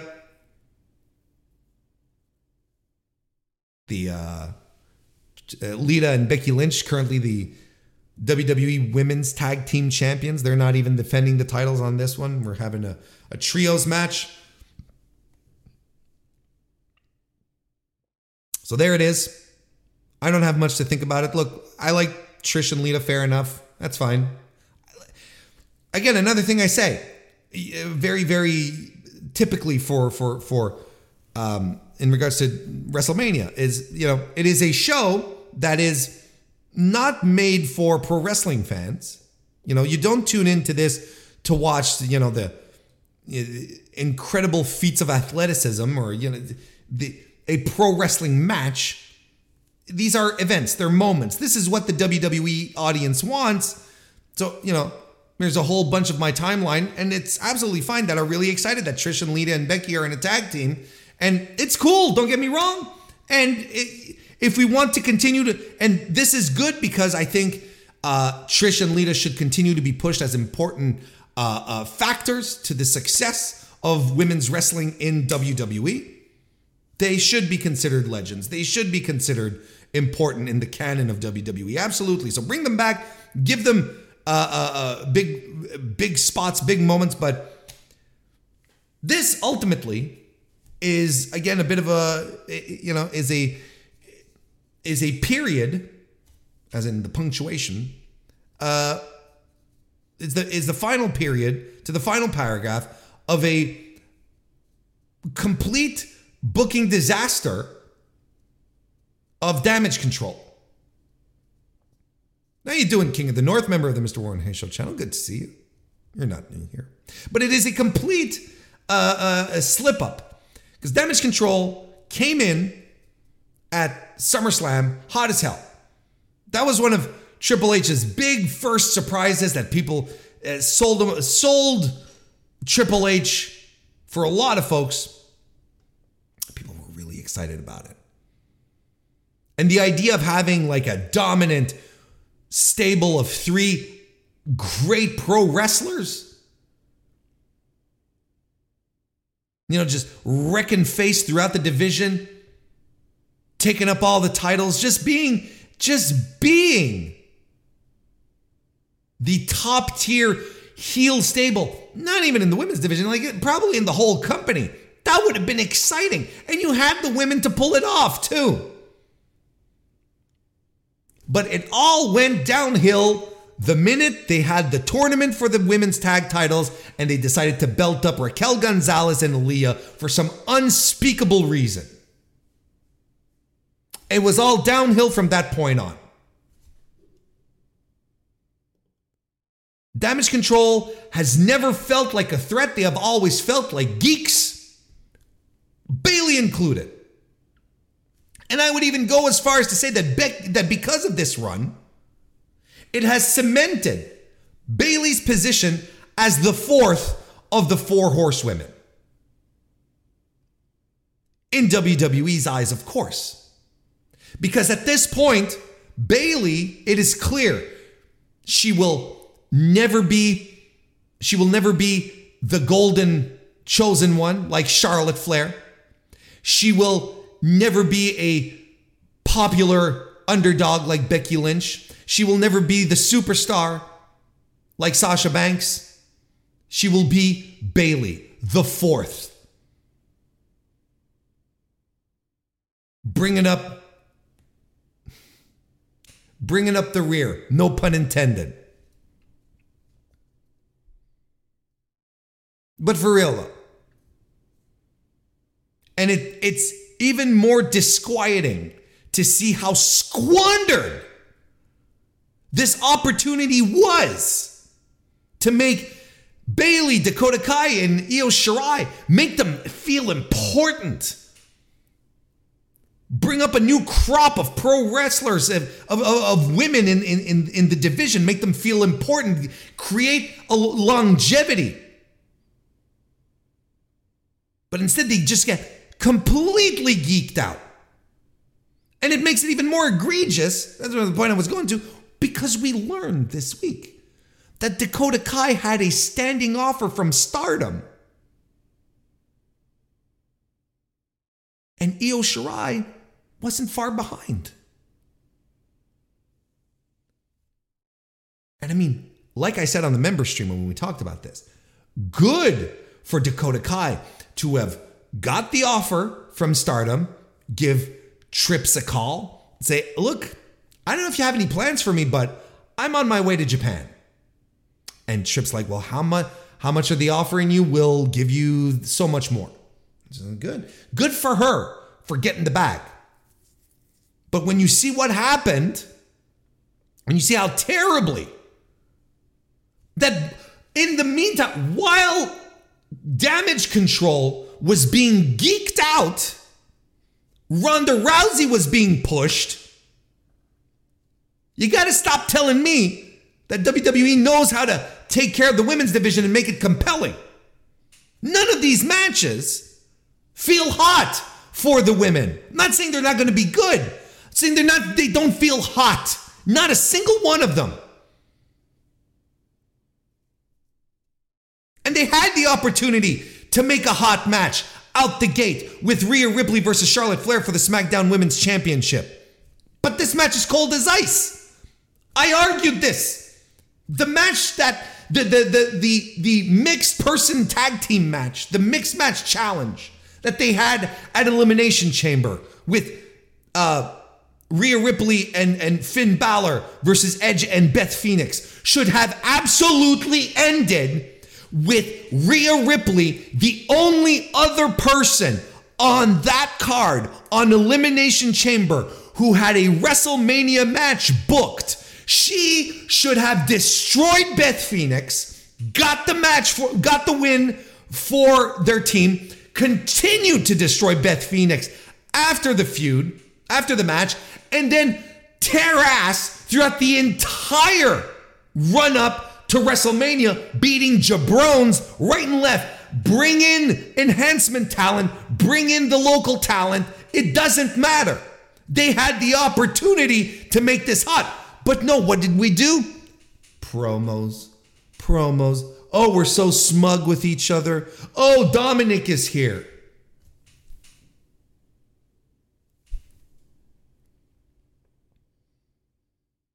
This is why I can't get behind Triple H's booking. Everyone, see, WWE is so hot right now. It has one hot angle.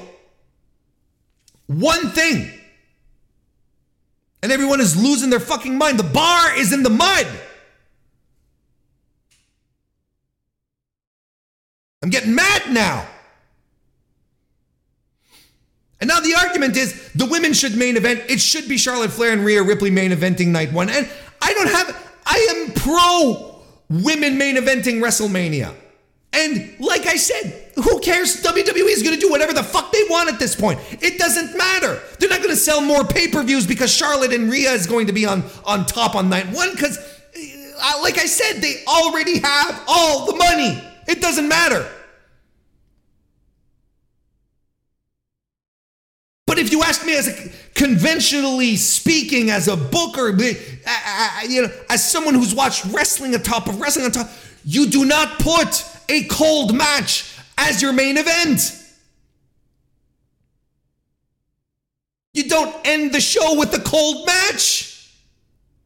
And I enjoy Charlotte. I love Rhea Ripley, and I think Rhea Ripley should win. She has everything. She has the groundswell of support, and plus she's a good pro wrestler. She should win. She should get the big singles push. But this match is uninteresting.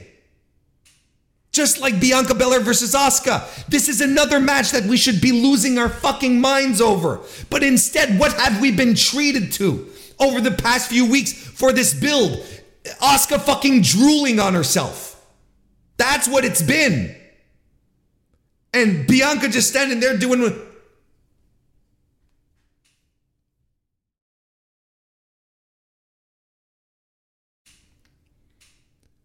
Because we're fucking morons, right? Because we're idiots. Because this is the kind of thing that we look like. Wow, mind games. Listen, it's not fucking mind games.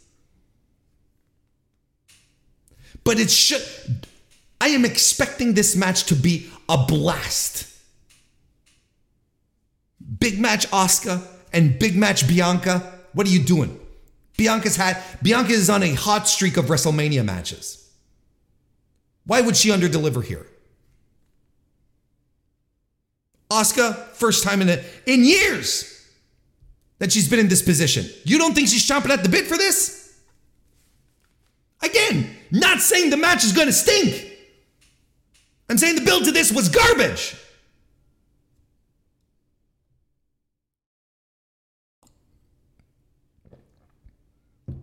Brock Lesnar versus Omos is probably the only match I'm really excited for. Both. And at first, it was out of morbid curiosity. And that being said, I'm really disappointed we're not getting Brock Lesnar versus Bray Wyatt, because that was something that I was really, really anxious to see. But Brock Lesnar versus Omos is another, close second contender. And you know what? Modern day 2023 Brock Lesnar not giving a fuck. Tossing referees around when he shouldn't be, and so on and so forth.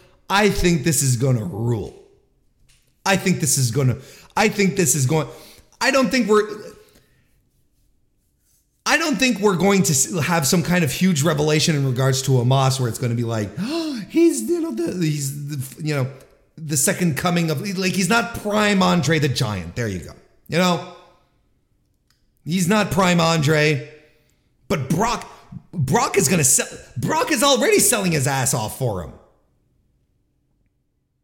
This is good. This is going to be the type of spectacle that should be on WrestleMania. This is the kind of wrestling match that I'm excited for. And the build has just been, no, I can't say it's been simple, because it's been filled with nonsense nonetheless. But the weigh-in last night, which, by the way, what kind of weight class are Brock and Omos fighting in that a weigh-in is required? Because that's what weigh-ins are. To make sure you make weight for your weight class. And I'm like, why are we doing the weigh-in? What's the point here? I'm excited. I'm legitimately excited to see how this one turns out. I have faith in modern day Brock Lesnar. If this was 2016 Brock Lesnar, I don't know. But this one here, where he just comes in, he's like, yeah, let's goof around. Let's do shit.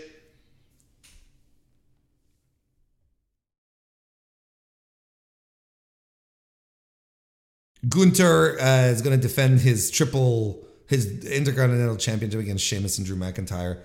The only thing that bums me out here is that this is a three-way triple threat. We can call it a triple threat here in WWE. Otherwise it doesn't do anything for me. It does nothing for me. And I know a lot of people are excited about it, but three ways for titles, especially at WrestleMania. Build a fucking challenger. It's not hard. Build a challenger. Honest to God, Sheamus, give him the rematch, because the match that they had at Clash at the Castle was outstanding. Have Sheamus kick the shit out of Drew McIntyre. That's fine. and then have Sheamus beat Gunter, give him a title, because Sheamus has been the workhorse of WWE for, we're going on 2 years at this point. We're going on 2 years at this point. And this dude needs flowers. Now, is this but why it is to protect Gunther? Is one of the other guys are going to take the pin? Who cares? Have your challenger beat the champion. It is not that hard. And there's Finn Balor and Edge in a Hell in a Cell, and now the Demon. It's going to be Demon Finn. So are we supposed to hate the Demon now? I don't know. This one's for moment lovers. This one is for moment lovers. Can we at least agree that there's no reason for Edge to win here? I think we can all agree. But look, it's the Demon. The Demon has. I think the Demon still has he has one blemish, right? On his record, the one where he faced Roman Reigns and the turnbuckle snapped, right? That is the only blemish on his record. Rey Mysterio versus Dominic. I couldn't. Again, this is a lot of WWE fans are into it. Oh, Dominic's improving. I'm gonna hear this Dominic's improving thing for the next 5 years, aren't I? Oh, he's getting so much better. I still think he stinks. He has no instincts for pro wrestling. Now, he's probably going to go through a highly choreographed match with his dad, who's going to guide him through this. And he's probably going to go through a very pinpoint, precise match, just like the matches he had with Seth that everyone thought were so great. When you look back and you watch them, and it's like, oh, okay, everything was super planned out. And again, I don't have a problem with matches being planned out. Macho Man Randy Savage planned out all of his matches to a T. It doesn't matter. But the point being here is that Dominic needs this because he stinks. Yeah, I don't think he'll ever be good. I can't stand him. He doesn't carry himself like a wrestler. He doesn't look like a star. He doesn't feel like one. Everyone's like, oh, the promos he cut on his mom. It's basic stuff. It's fine. He should be able to do that. He's not a great promo. He's got no charisma.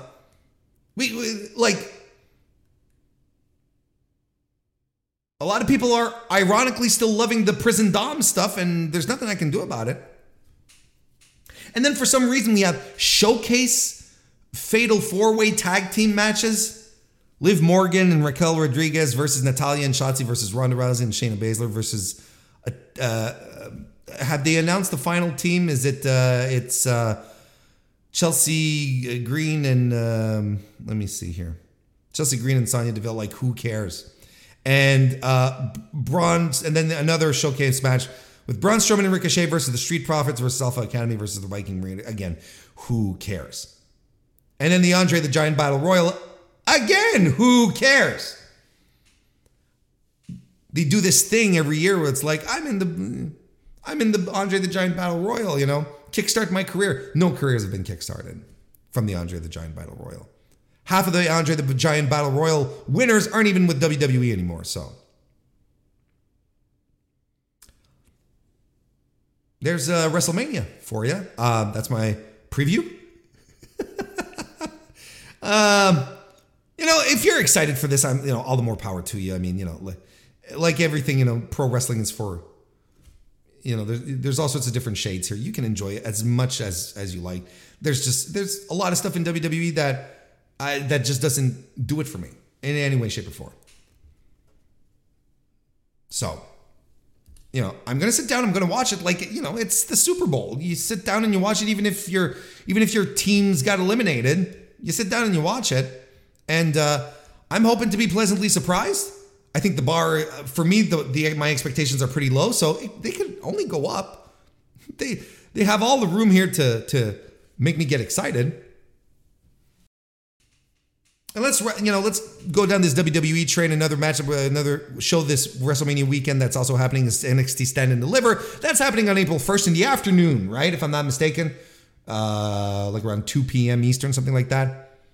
This one is in Los Angeles, though. That's in LA, not in Inglewood at Crypto.com Arena. they're regretting that. the owners of the building are regretting labeling it like that. But in LA, headlined, of course, by Braun Breaker, NXT champion, defending against Carmelo Hayes. This is the part we strip Braun of the belt, right? This is it, right? This is the moment where we do it, right? Because this is the moment.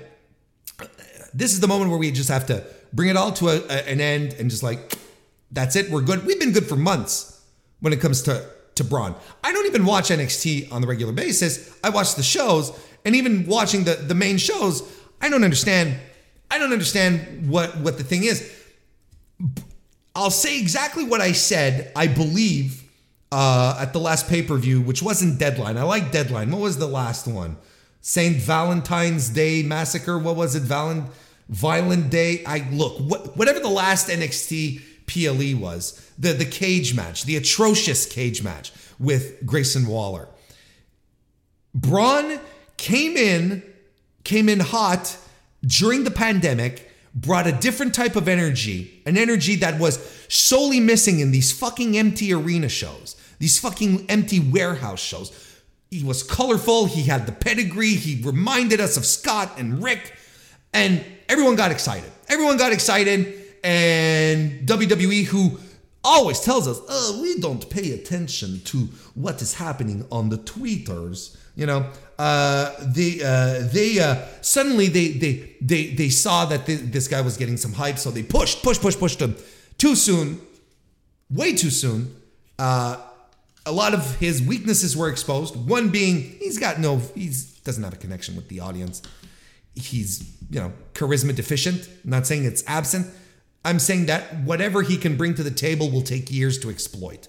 So he's not there yet, and he's had this title for, I believe, 62,000 years. So I think it's time for us to take it off of him. I legitimately thought Grayson Waller was the guy to do it, because Grayson Waller has everything that Braun doesn't have. And I thought he was one of the shining stars of the Deadline match. I thought everything he did psychologically in that match was impeccable. And his work is good. So this is it. Like, Braun pushed to the moon, nobody cared. Grayson Waller, okay, he wasn't the plan. The plan was Carmelo Hayes. Carmelo has the charisma. Carmelo has the talent. He's got all the tools. Like, he legitimately has the tools. To the point that I'm like, why is this kid still in developmental? But why is he still in developmental? I mean, Braun Breaker's title reign was a failure. It didn't draw business. He didn't push merch. This was just WWE, nose up against the wall saying, nope, we're pushing this kid. There's no one else. When they could have tried anything else. But they continued to insist, right?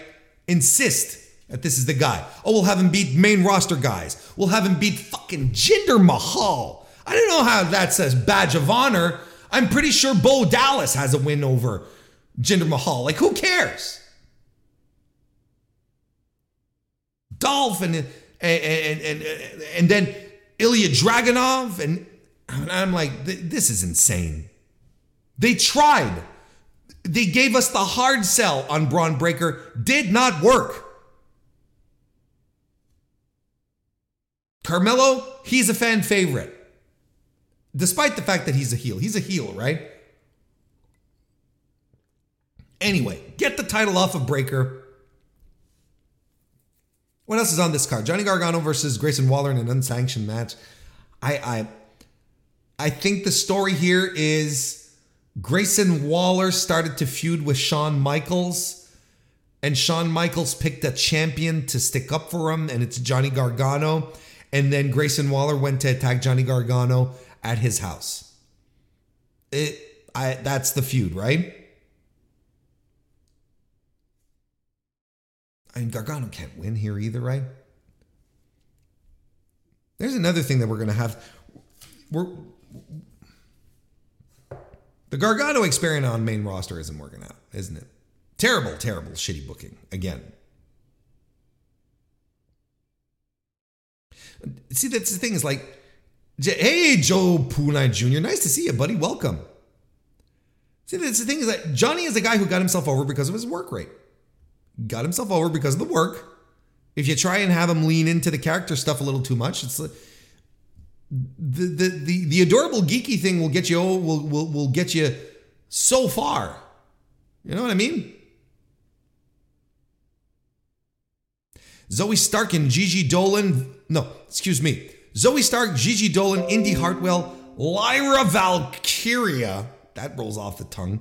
And Tiffany Stratton are in a ladder match to crown the next NXT Women's Champion because Roxanne Perez passed out. I'm not quite sure what the story is. I haven't been watching, but it's not a shoot. The way they handled the angle at the end of the match, that was not a shoot. They gave it too much TV time. They wouldn't have been shooting camera angles and that. So I don't know why Roxanne Perez is out. I don't know why she had to relinquish the title. Roxanne was added tonight. She was at breaking news. God bless Joe Puna and AK Germany 96, who trudged through the murk of NXT to keep me informed of the latest developments as we're recording this. So she's back from injury. She's thrown into this. Well, she's winning her title back. That's it. That's just it. I don't know why. I don't know why they added Gigi Dolan in here and not JC Jane, because JC Jane. And you see, this is where WWE booking fails again. JC Jane had so much heat blasting Dolan's head through the door. The turn, it was fantastic. And she's improved so much. Like, she really is a standout from the Toxic Attraction stuff. Why is she not in this match? Why is Lyra Valkyria in this? I don't watch, but if you're asking me, I'm strapping up Zoe Stark. Zoe Stark rules. She's always ruled. She's a great pro wrestler. But now that Roxanne is back, well, she's winning her title. It's fine. Wes Lee is defending the North American title against JD McDonough, Ilya Dragunov, Dragon Lee making his debut, and Axiom.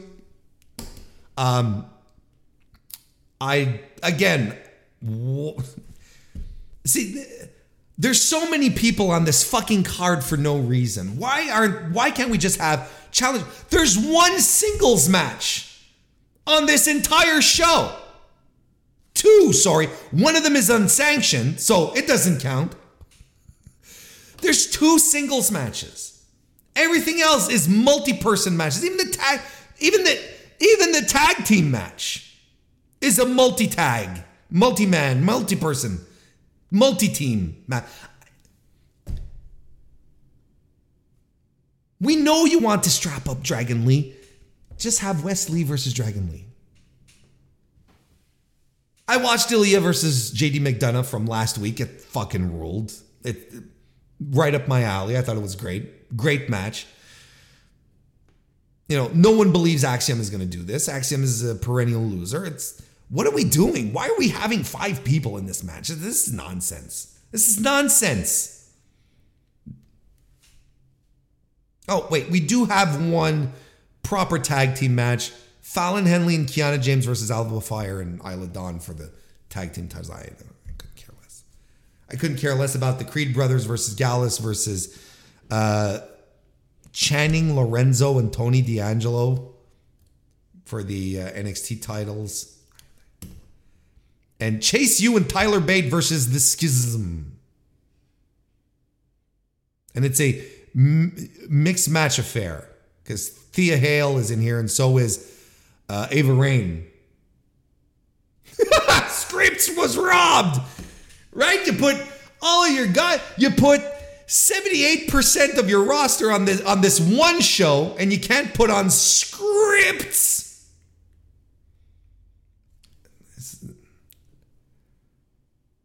Can't wait to bury this card next week.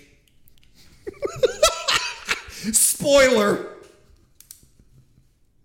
I'm so like I want to be as objective as possible, and I want to give everything a chance. But when I look at this stuff, I look at this like it is so not made for me. It's not made for wrestling fans. I don't know who this is for. I don't know who this is for. Right. Here's a good point. What happened? And we have some NXT viewers in the audience right now. I know, doing this live on Tuesday night. What happened to Apollo Crews and Babatunde and Dabba-Kato, Commander Aziz? Weren't they supposed to have a big blow-off match, or has this happened? Did this go down? Because I had predicted that this was going to happen at Stand and Deliver, right? Apollo Crews versus his former protege, Babatunde, right? But it's not on the card. God bless for the little victories in life. Has this been blown off? Can anyone confirm? Yes, no, maybe. It doesn't matter, really. But honestly, like, I try my best, and I want to keep an open mind, but I look at this card and I'm like, this is nothing. This is nothing. Just and there's people on this show. There are people on this show who are heads and tails. Oh, it happened 2 weeks ago? Okay, well, there you go. We got the big Babatunde Apollo Crews blow off. But there are people on this card, no joke, who are above this level of booking. And I'll let you pick them out. You already know who they are. There are people booked on this card who have no business being booked in these positions. So, I'm again, look, I'm ready to tear into this match next week. First and foremost, because all I see is, a flat line.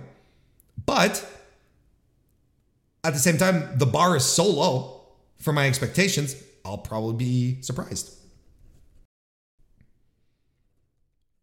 Now, one card that I am convinced is going to deliver is Ring of Honor Supercard of Honor, which is happening on March 31st, last day of the month, and with a card which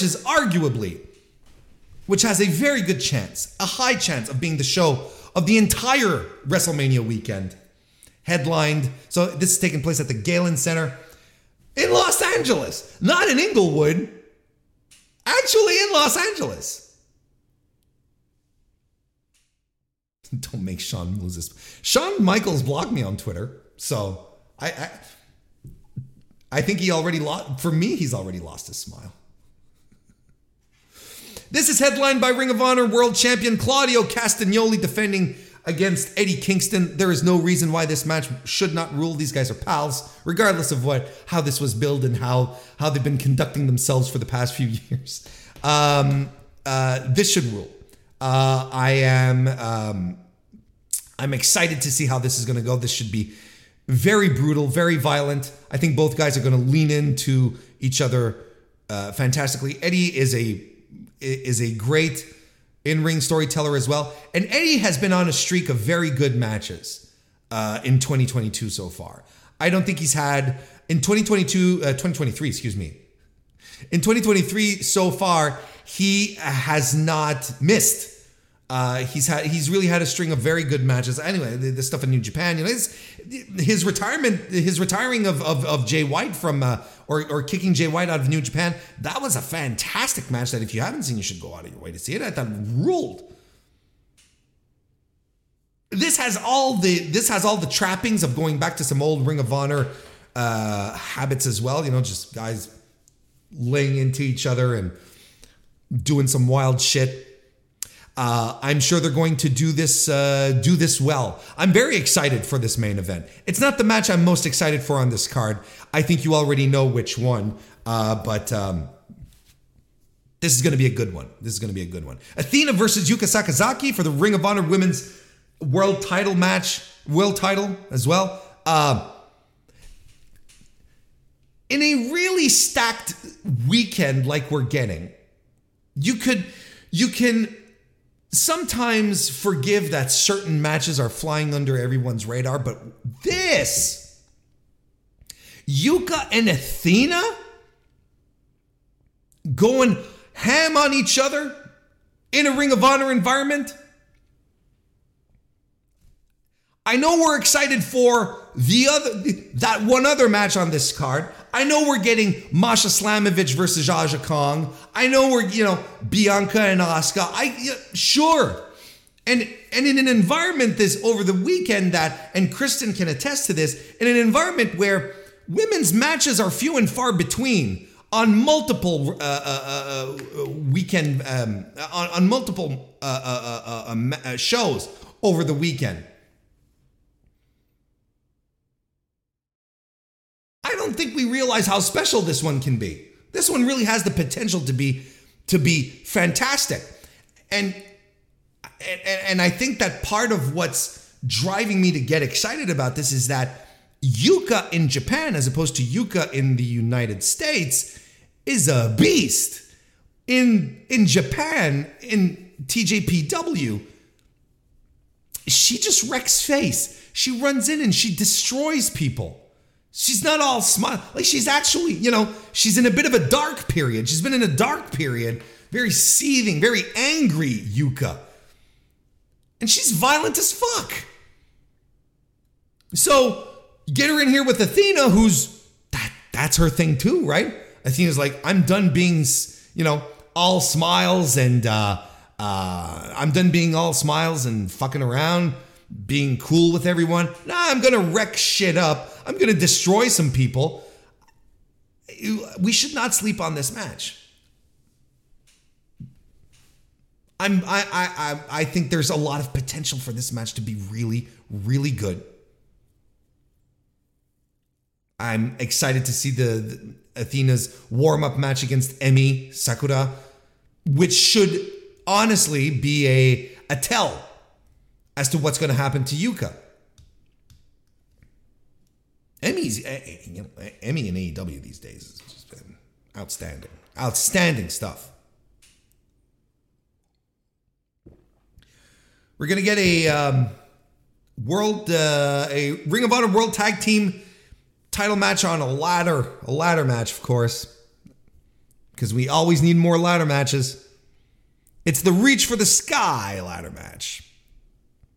Of course, Mark Briscoe a few weeks ago vacated the Ring of Honor tag team titles, so it's up for grabs. Top Flight, The Kingdom, the Lucha Bros, Aussie Open, and Jalistico and Rouge, representing La Facción Ingobernable, are going to be going at it.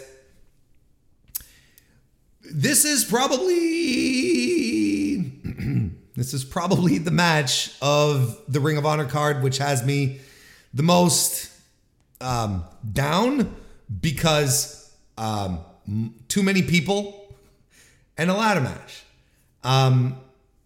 I'm still burnt out on ladder matches. I'm still calling for a moratorium on ladder matches for at least 18 months. I can't do it. I just can't do it. Now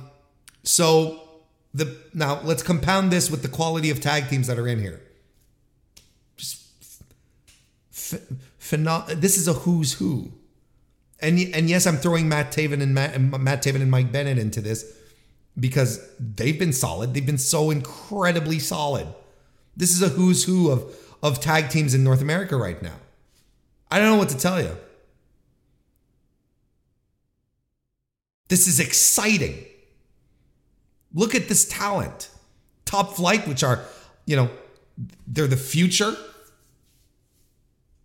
Got the Kingdom, who are stalwarts, just solid fucking workers, a great tag team, despite the fact that I like to make fun of Matt Taven.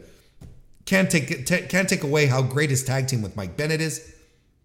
Lucha Bros are just two of the greatest to ever do it. Aussie Open are just continuing to cement their position as two of the greatest to ever do it. And Delistico and Roosh, what are we even talking about? If Roosh wants to work, if he shows up to work, he's got his working boots on.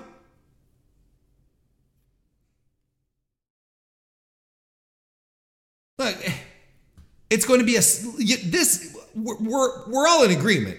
This is the spot fest, right? This is the one where people are just going to do crazy shit. And that's on one part cool. The other part that bugs me is that the ladders are involved, because then I always feel people try too hard with the ladders, since we've seen so many ladder matches so often over the past few years.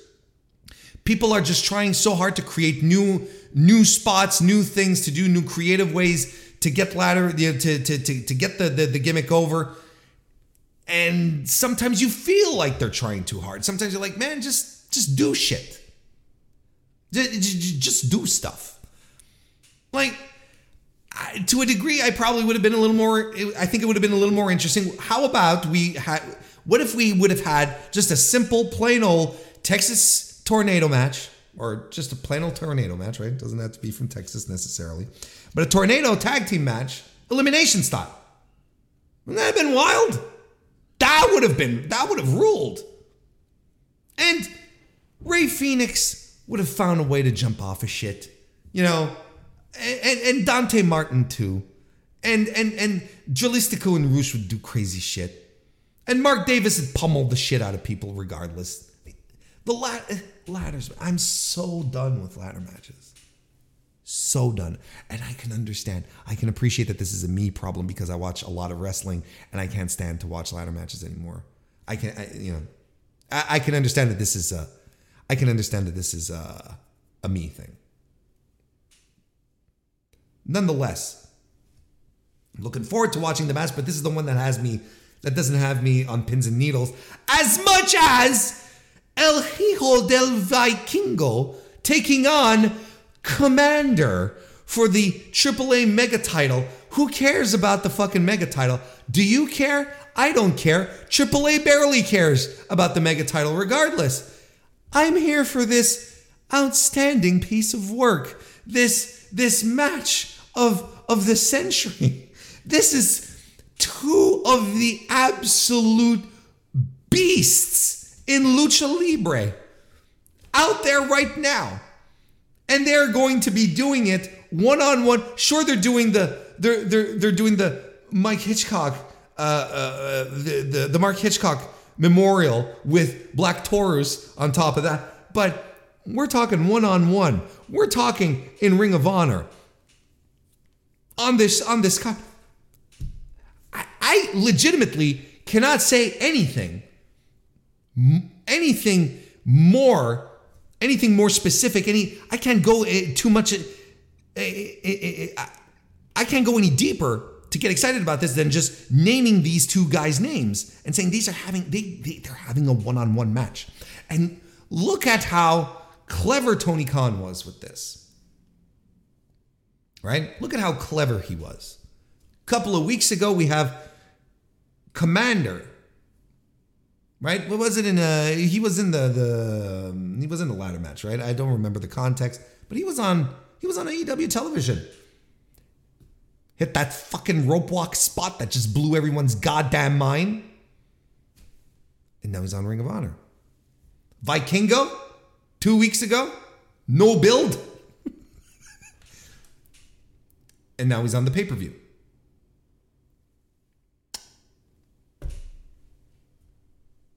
You're not telling me that that's using your booking brain right there. Well done. This could absolutely be this is absolutely in the early running for match of the weekend. If they let these two guys do do lucha things. It's going to be crazy. Two of the absolute best lucha wrestlers out there. Two of the absolute best.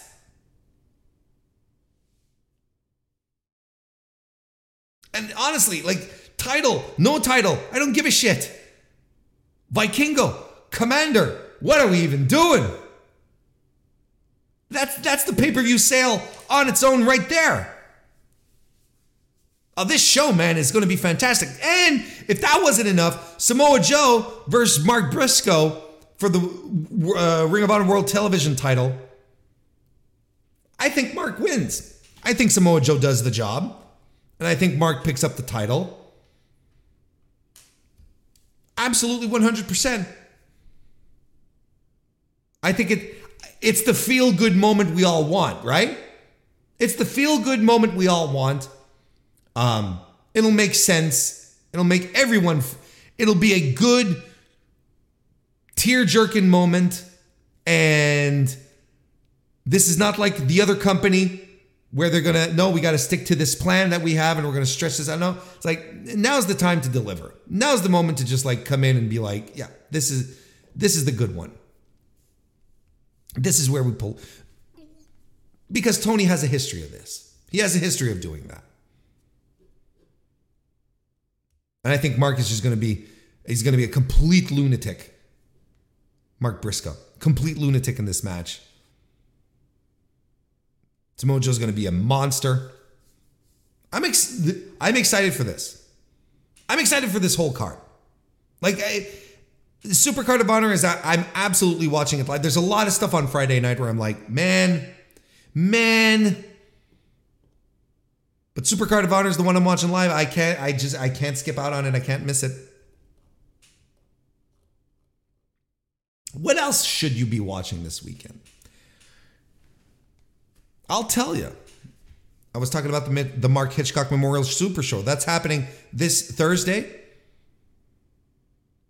Again, in Los Angeles, California, at the Globe Theater. It's headlined by Vikingo versus Black Taurus versus Commander. I talked about that a little earlier. Well, it's likely the main event. And again, likely one of the matches of the weekend. Vikingo is wrestling 4 matches, if I'm not mistaken. And easily 2 of them have the potential to blow everything out of the water. So that's going to be a great one. I mean, this whole card is really great. Shigeru Irie, who is the winner of the WXW 16 Carat Tournament, is going to be at WrestleMania weekend this year. And he's taking on Mike Bailey, this year's Battle of Los Angeles winner. So the 2 winners of arguably the 2 biggest tournaments in pro wrestling, on the indies anyway, maybe, G1. Erie is a DDT stalwart. That's where he's mostly known from. And I think a lot of people are going to discover this guy this weekend. And this match is another one that has the potential to be another match of the weekend. And Bailey has been systematically doing that. Bailey was the MVP of WrestleMania weekend last year. He's not wrestling as much. He doesn't have to this year. What are you talking about? But this is going to be one to keep your eye on. We also got the United Empire trio of Jeff Cobb, Kyle Fletcher, and Mark Davis taking on Alex Shelley, Chris Sabin, and Kushida, a.k.a. Time Machine. Has a lot of potential to be a lot of fun. And it warms my heart to see Alex Shelley and Kushida still being buds. It just gets me right here. Old timers, Ultimo Dragon and Negro Casas are fighting each other, not in CMLL, not in AAA. This is legitimately a big match for lucha fans. This is a big one. It's a big time match with 2 of the all-time greats. TJPW 10 women special feature. It's going to be I don't think anyone's been announced, or if they've been announced, I haven't seen it. I apologize, but that's going to be a blast. A little Joshi, a little Joshi spectacular here. And we have Brian, Keith, and Kenta taking on Tom Lawler and a to-be-announced partner, unless it's already been announced. There's been a lot of breaking news tonight. First, Lawler's partner was supposed to be Davey Richards. Then Davey Richards happened, so that's not working. Then it was supposed to be Josh Alexander, who got injured. So all that's left for Tom Lawler is to call in Brian Alvarez. Pretty Brian Alvarez to get the job done. Then we also have Ares Latigo and Toxin versus Aramis, Galeno Del Mal, and Rey Horace. More lucha action on this one, plus Rocky Romero versus Michael Oku. And this is a good card. This is a good show. What is it? It's on High Spots, I believe. High Spots Network. Look, if you're on the fence between, on Friday night watching the Hitchcock Memorial Show and Ring of Honor, I don't blame you. These are some hard decisions to make.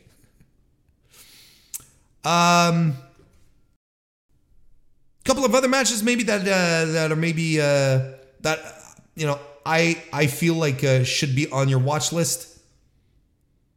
Starting on Thursday, March 30th, GCW's Bloodsport, or at least I should say Josh Barnett's Bloodsport, promoted by GCW, of course. That's, again, like I said, on March 30th from the Ukrainian Cultural Center, the hub of GCW this weekend. Main evented by Jon Moxley versus Alex Coughlin, which was supposed to be Jon Moxley versus Davey Richards. And Coughlin picking up the challenge, coming in, an unlikely challenger for Moxley, but I think, look, this is a potential breakout moment for Coughlin to just show up and have a brutal fight with Moxley. I myself make fun of his cyborg gimmick and his gear, which I think is a little hokey.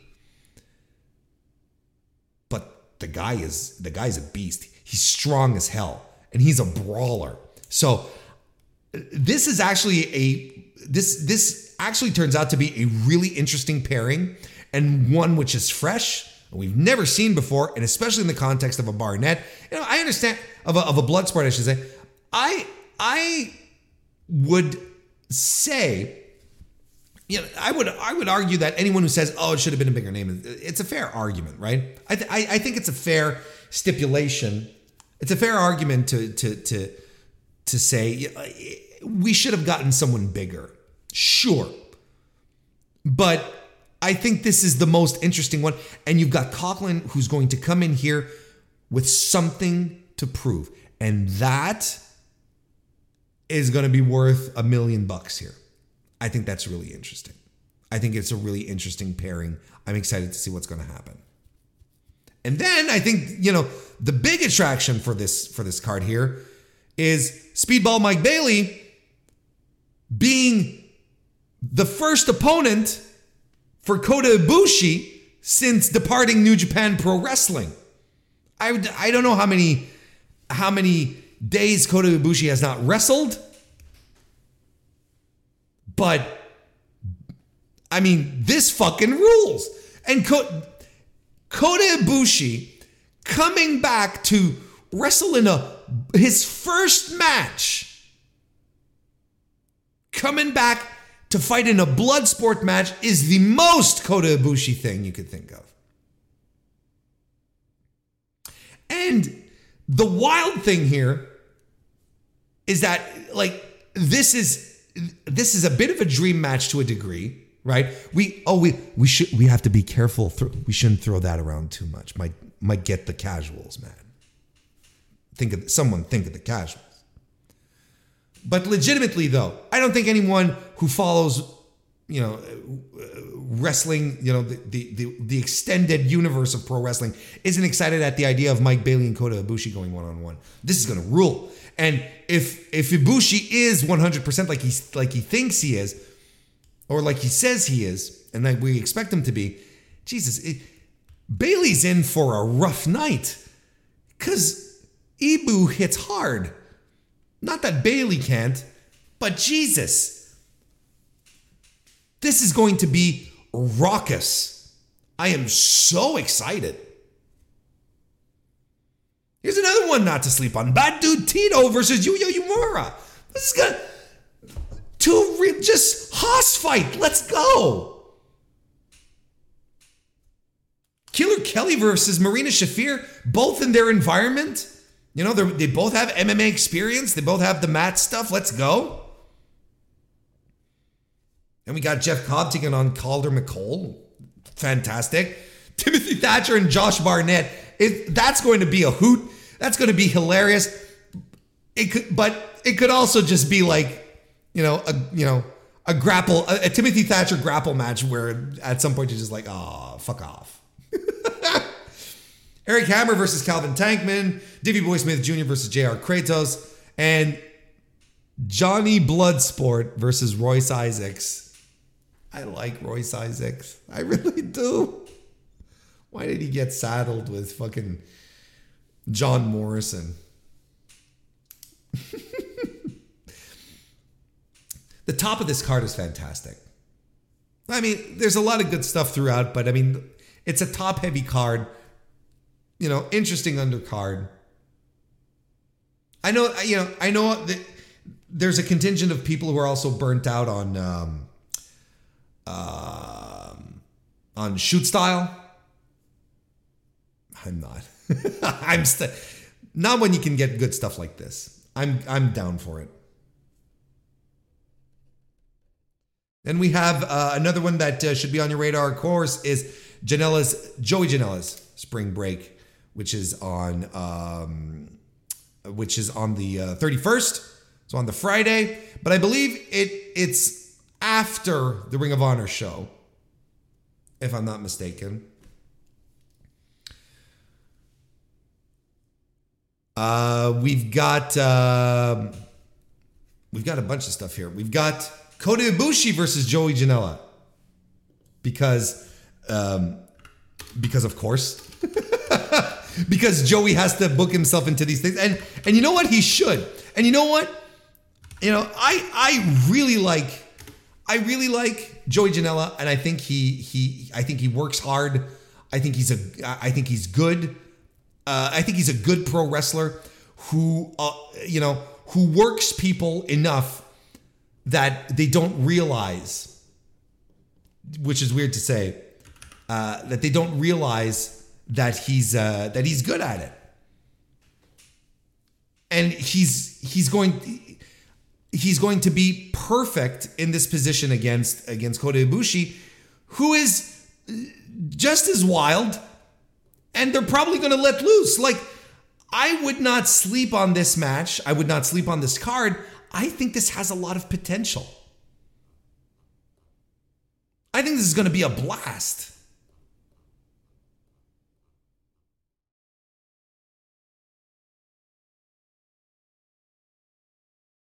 Again, Maki Ito and Nick Gage teaming up in Maki Death Kill. They're taking on Bussy, Effie and Ali Catch.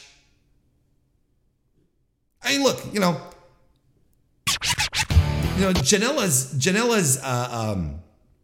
Janela's spring breaks are, full of all sorts of stuff. Like, I'm surprised there hasn't been a clusterfuck announced, but I kind of feel like that's going to happen. That's going to happen. Period. It's going to be a surprise. No one saw it coming, kind of thing. But Bussy versus Maki Death Kill. You don't go there for the 5-star classic. This isn't what it's for. It ain't going to be it. You're there for Nick Gage and Maki Ito interacting with each other.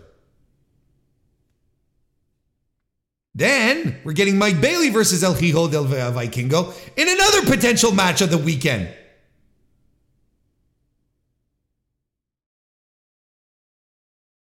Like I said, Vikingo he's not hitting the circuit. He's not wrestling 12 times, but the matches that he's got, brother.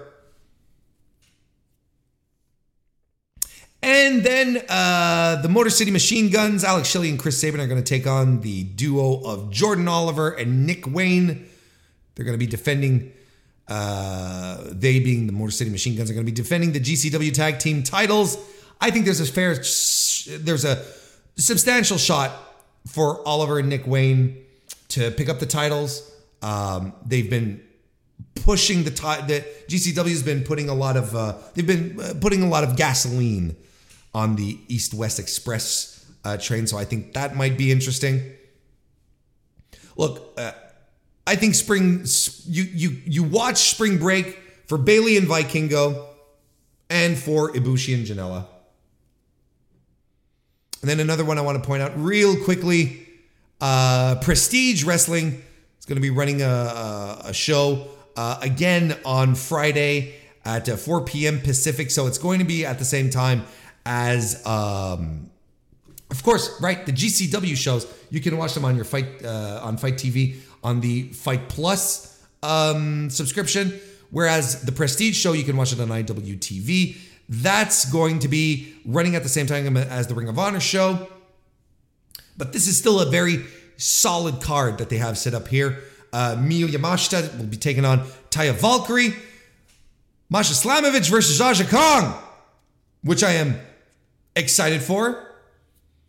Another one I'm excited for, Kevin Blackwood taking on Shigeru Irie. I think it's Irie. Shigeru Irie.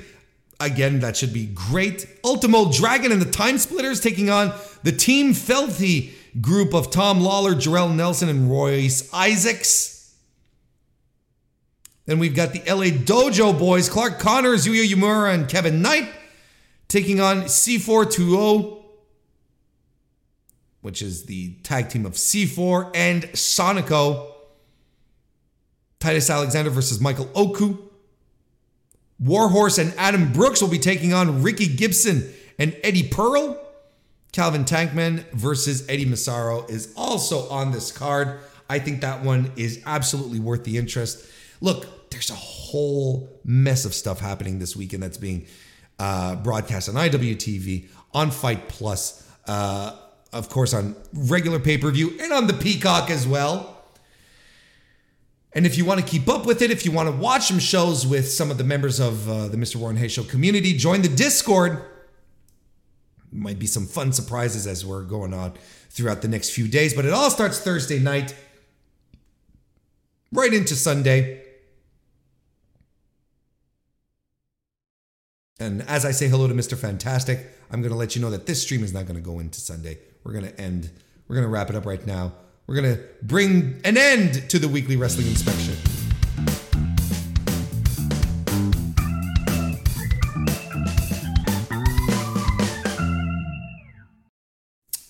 There will be, even the community, Evan in the community will be doing supercard predictions on Discord. There's a lot of stuff that you need to get into. Get into it!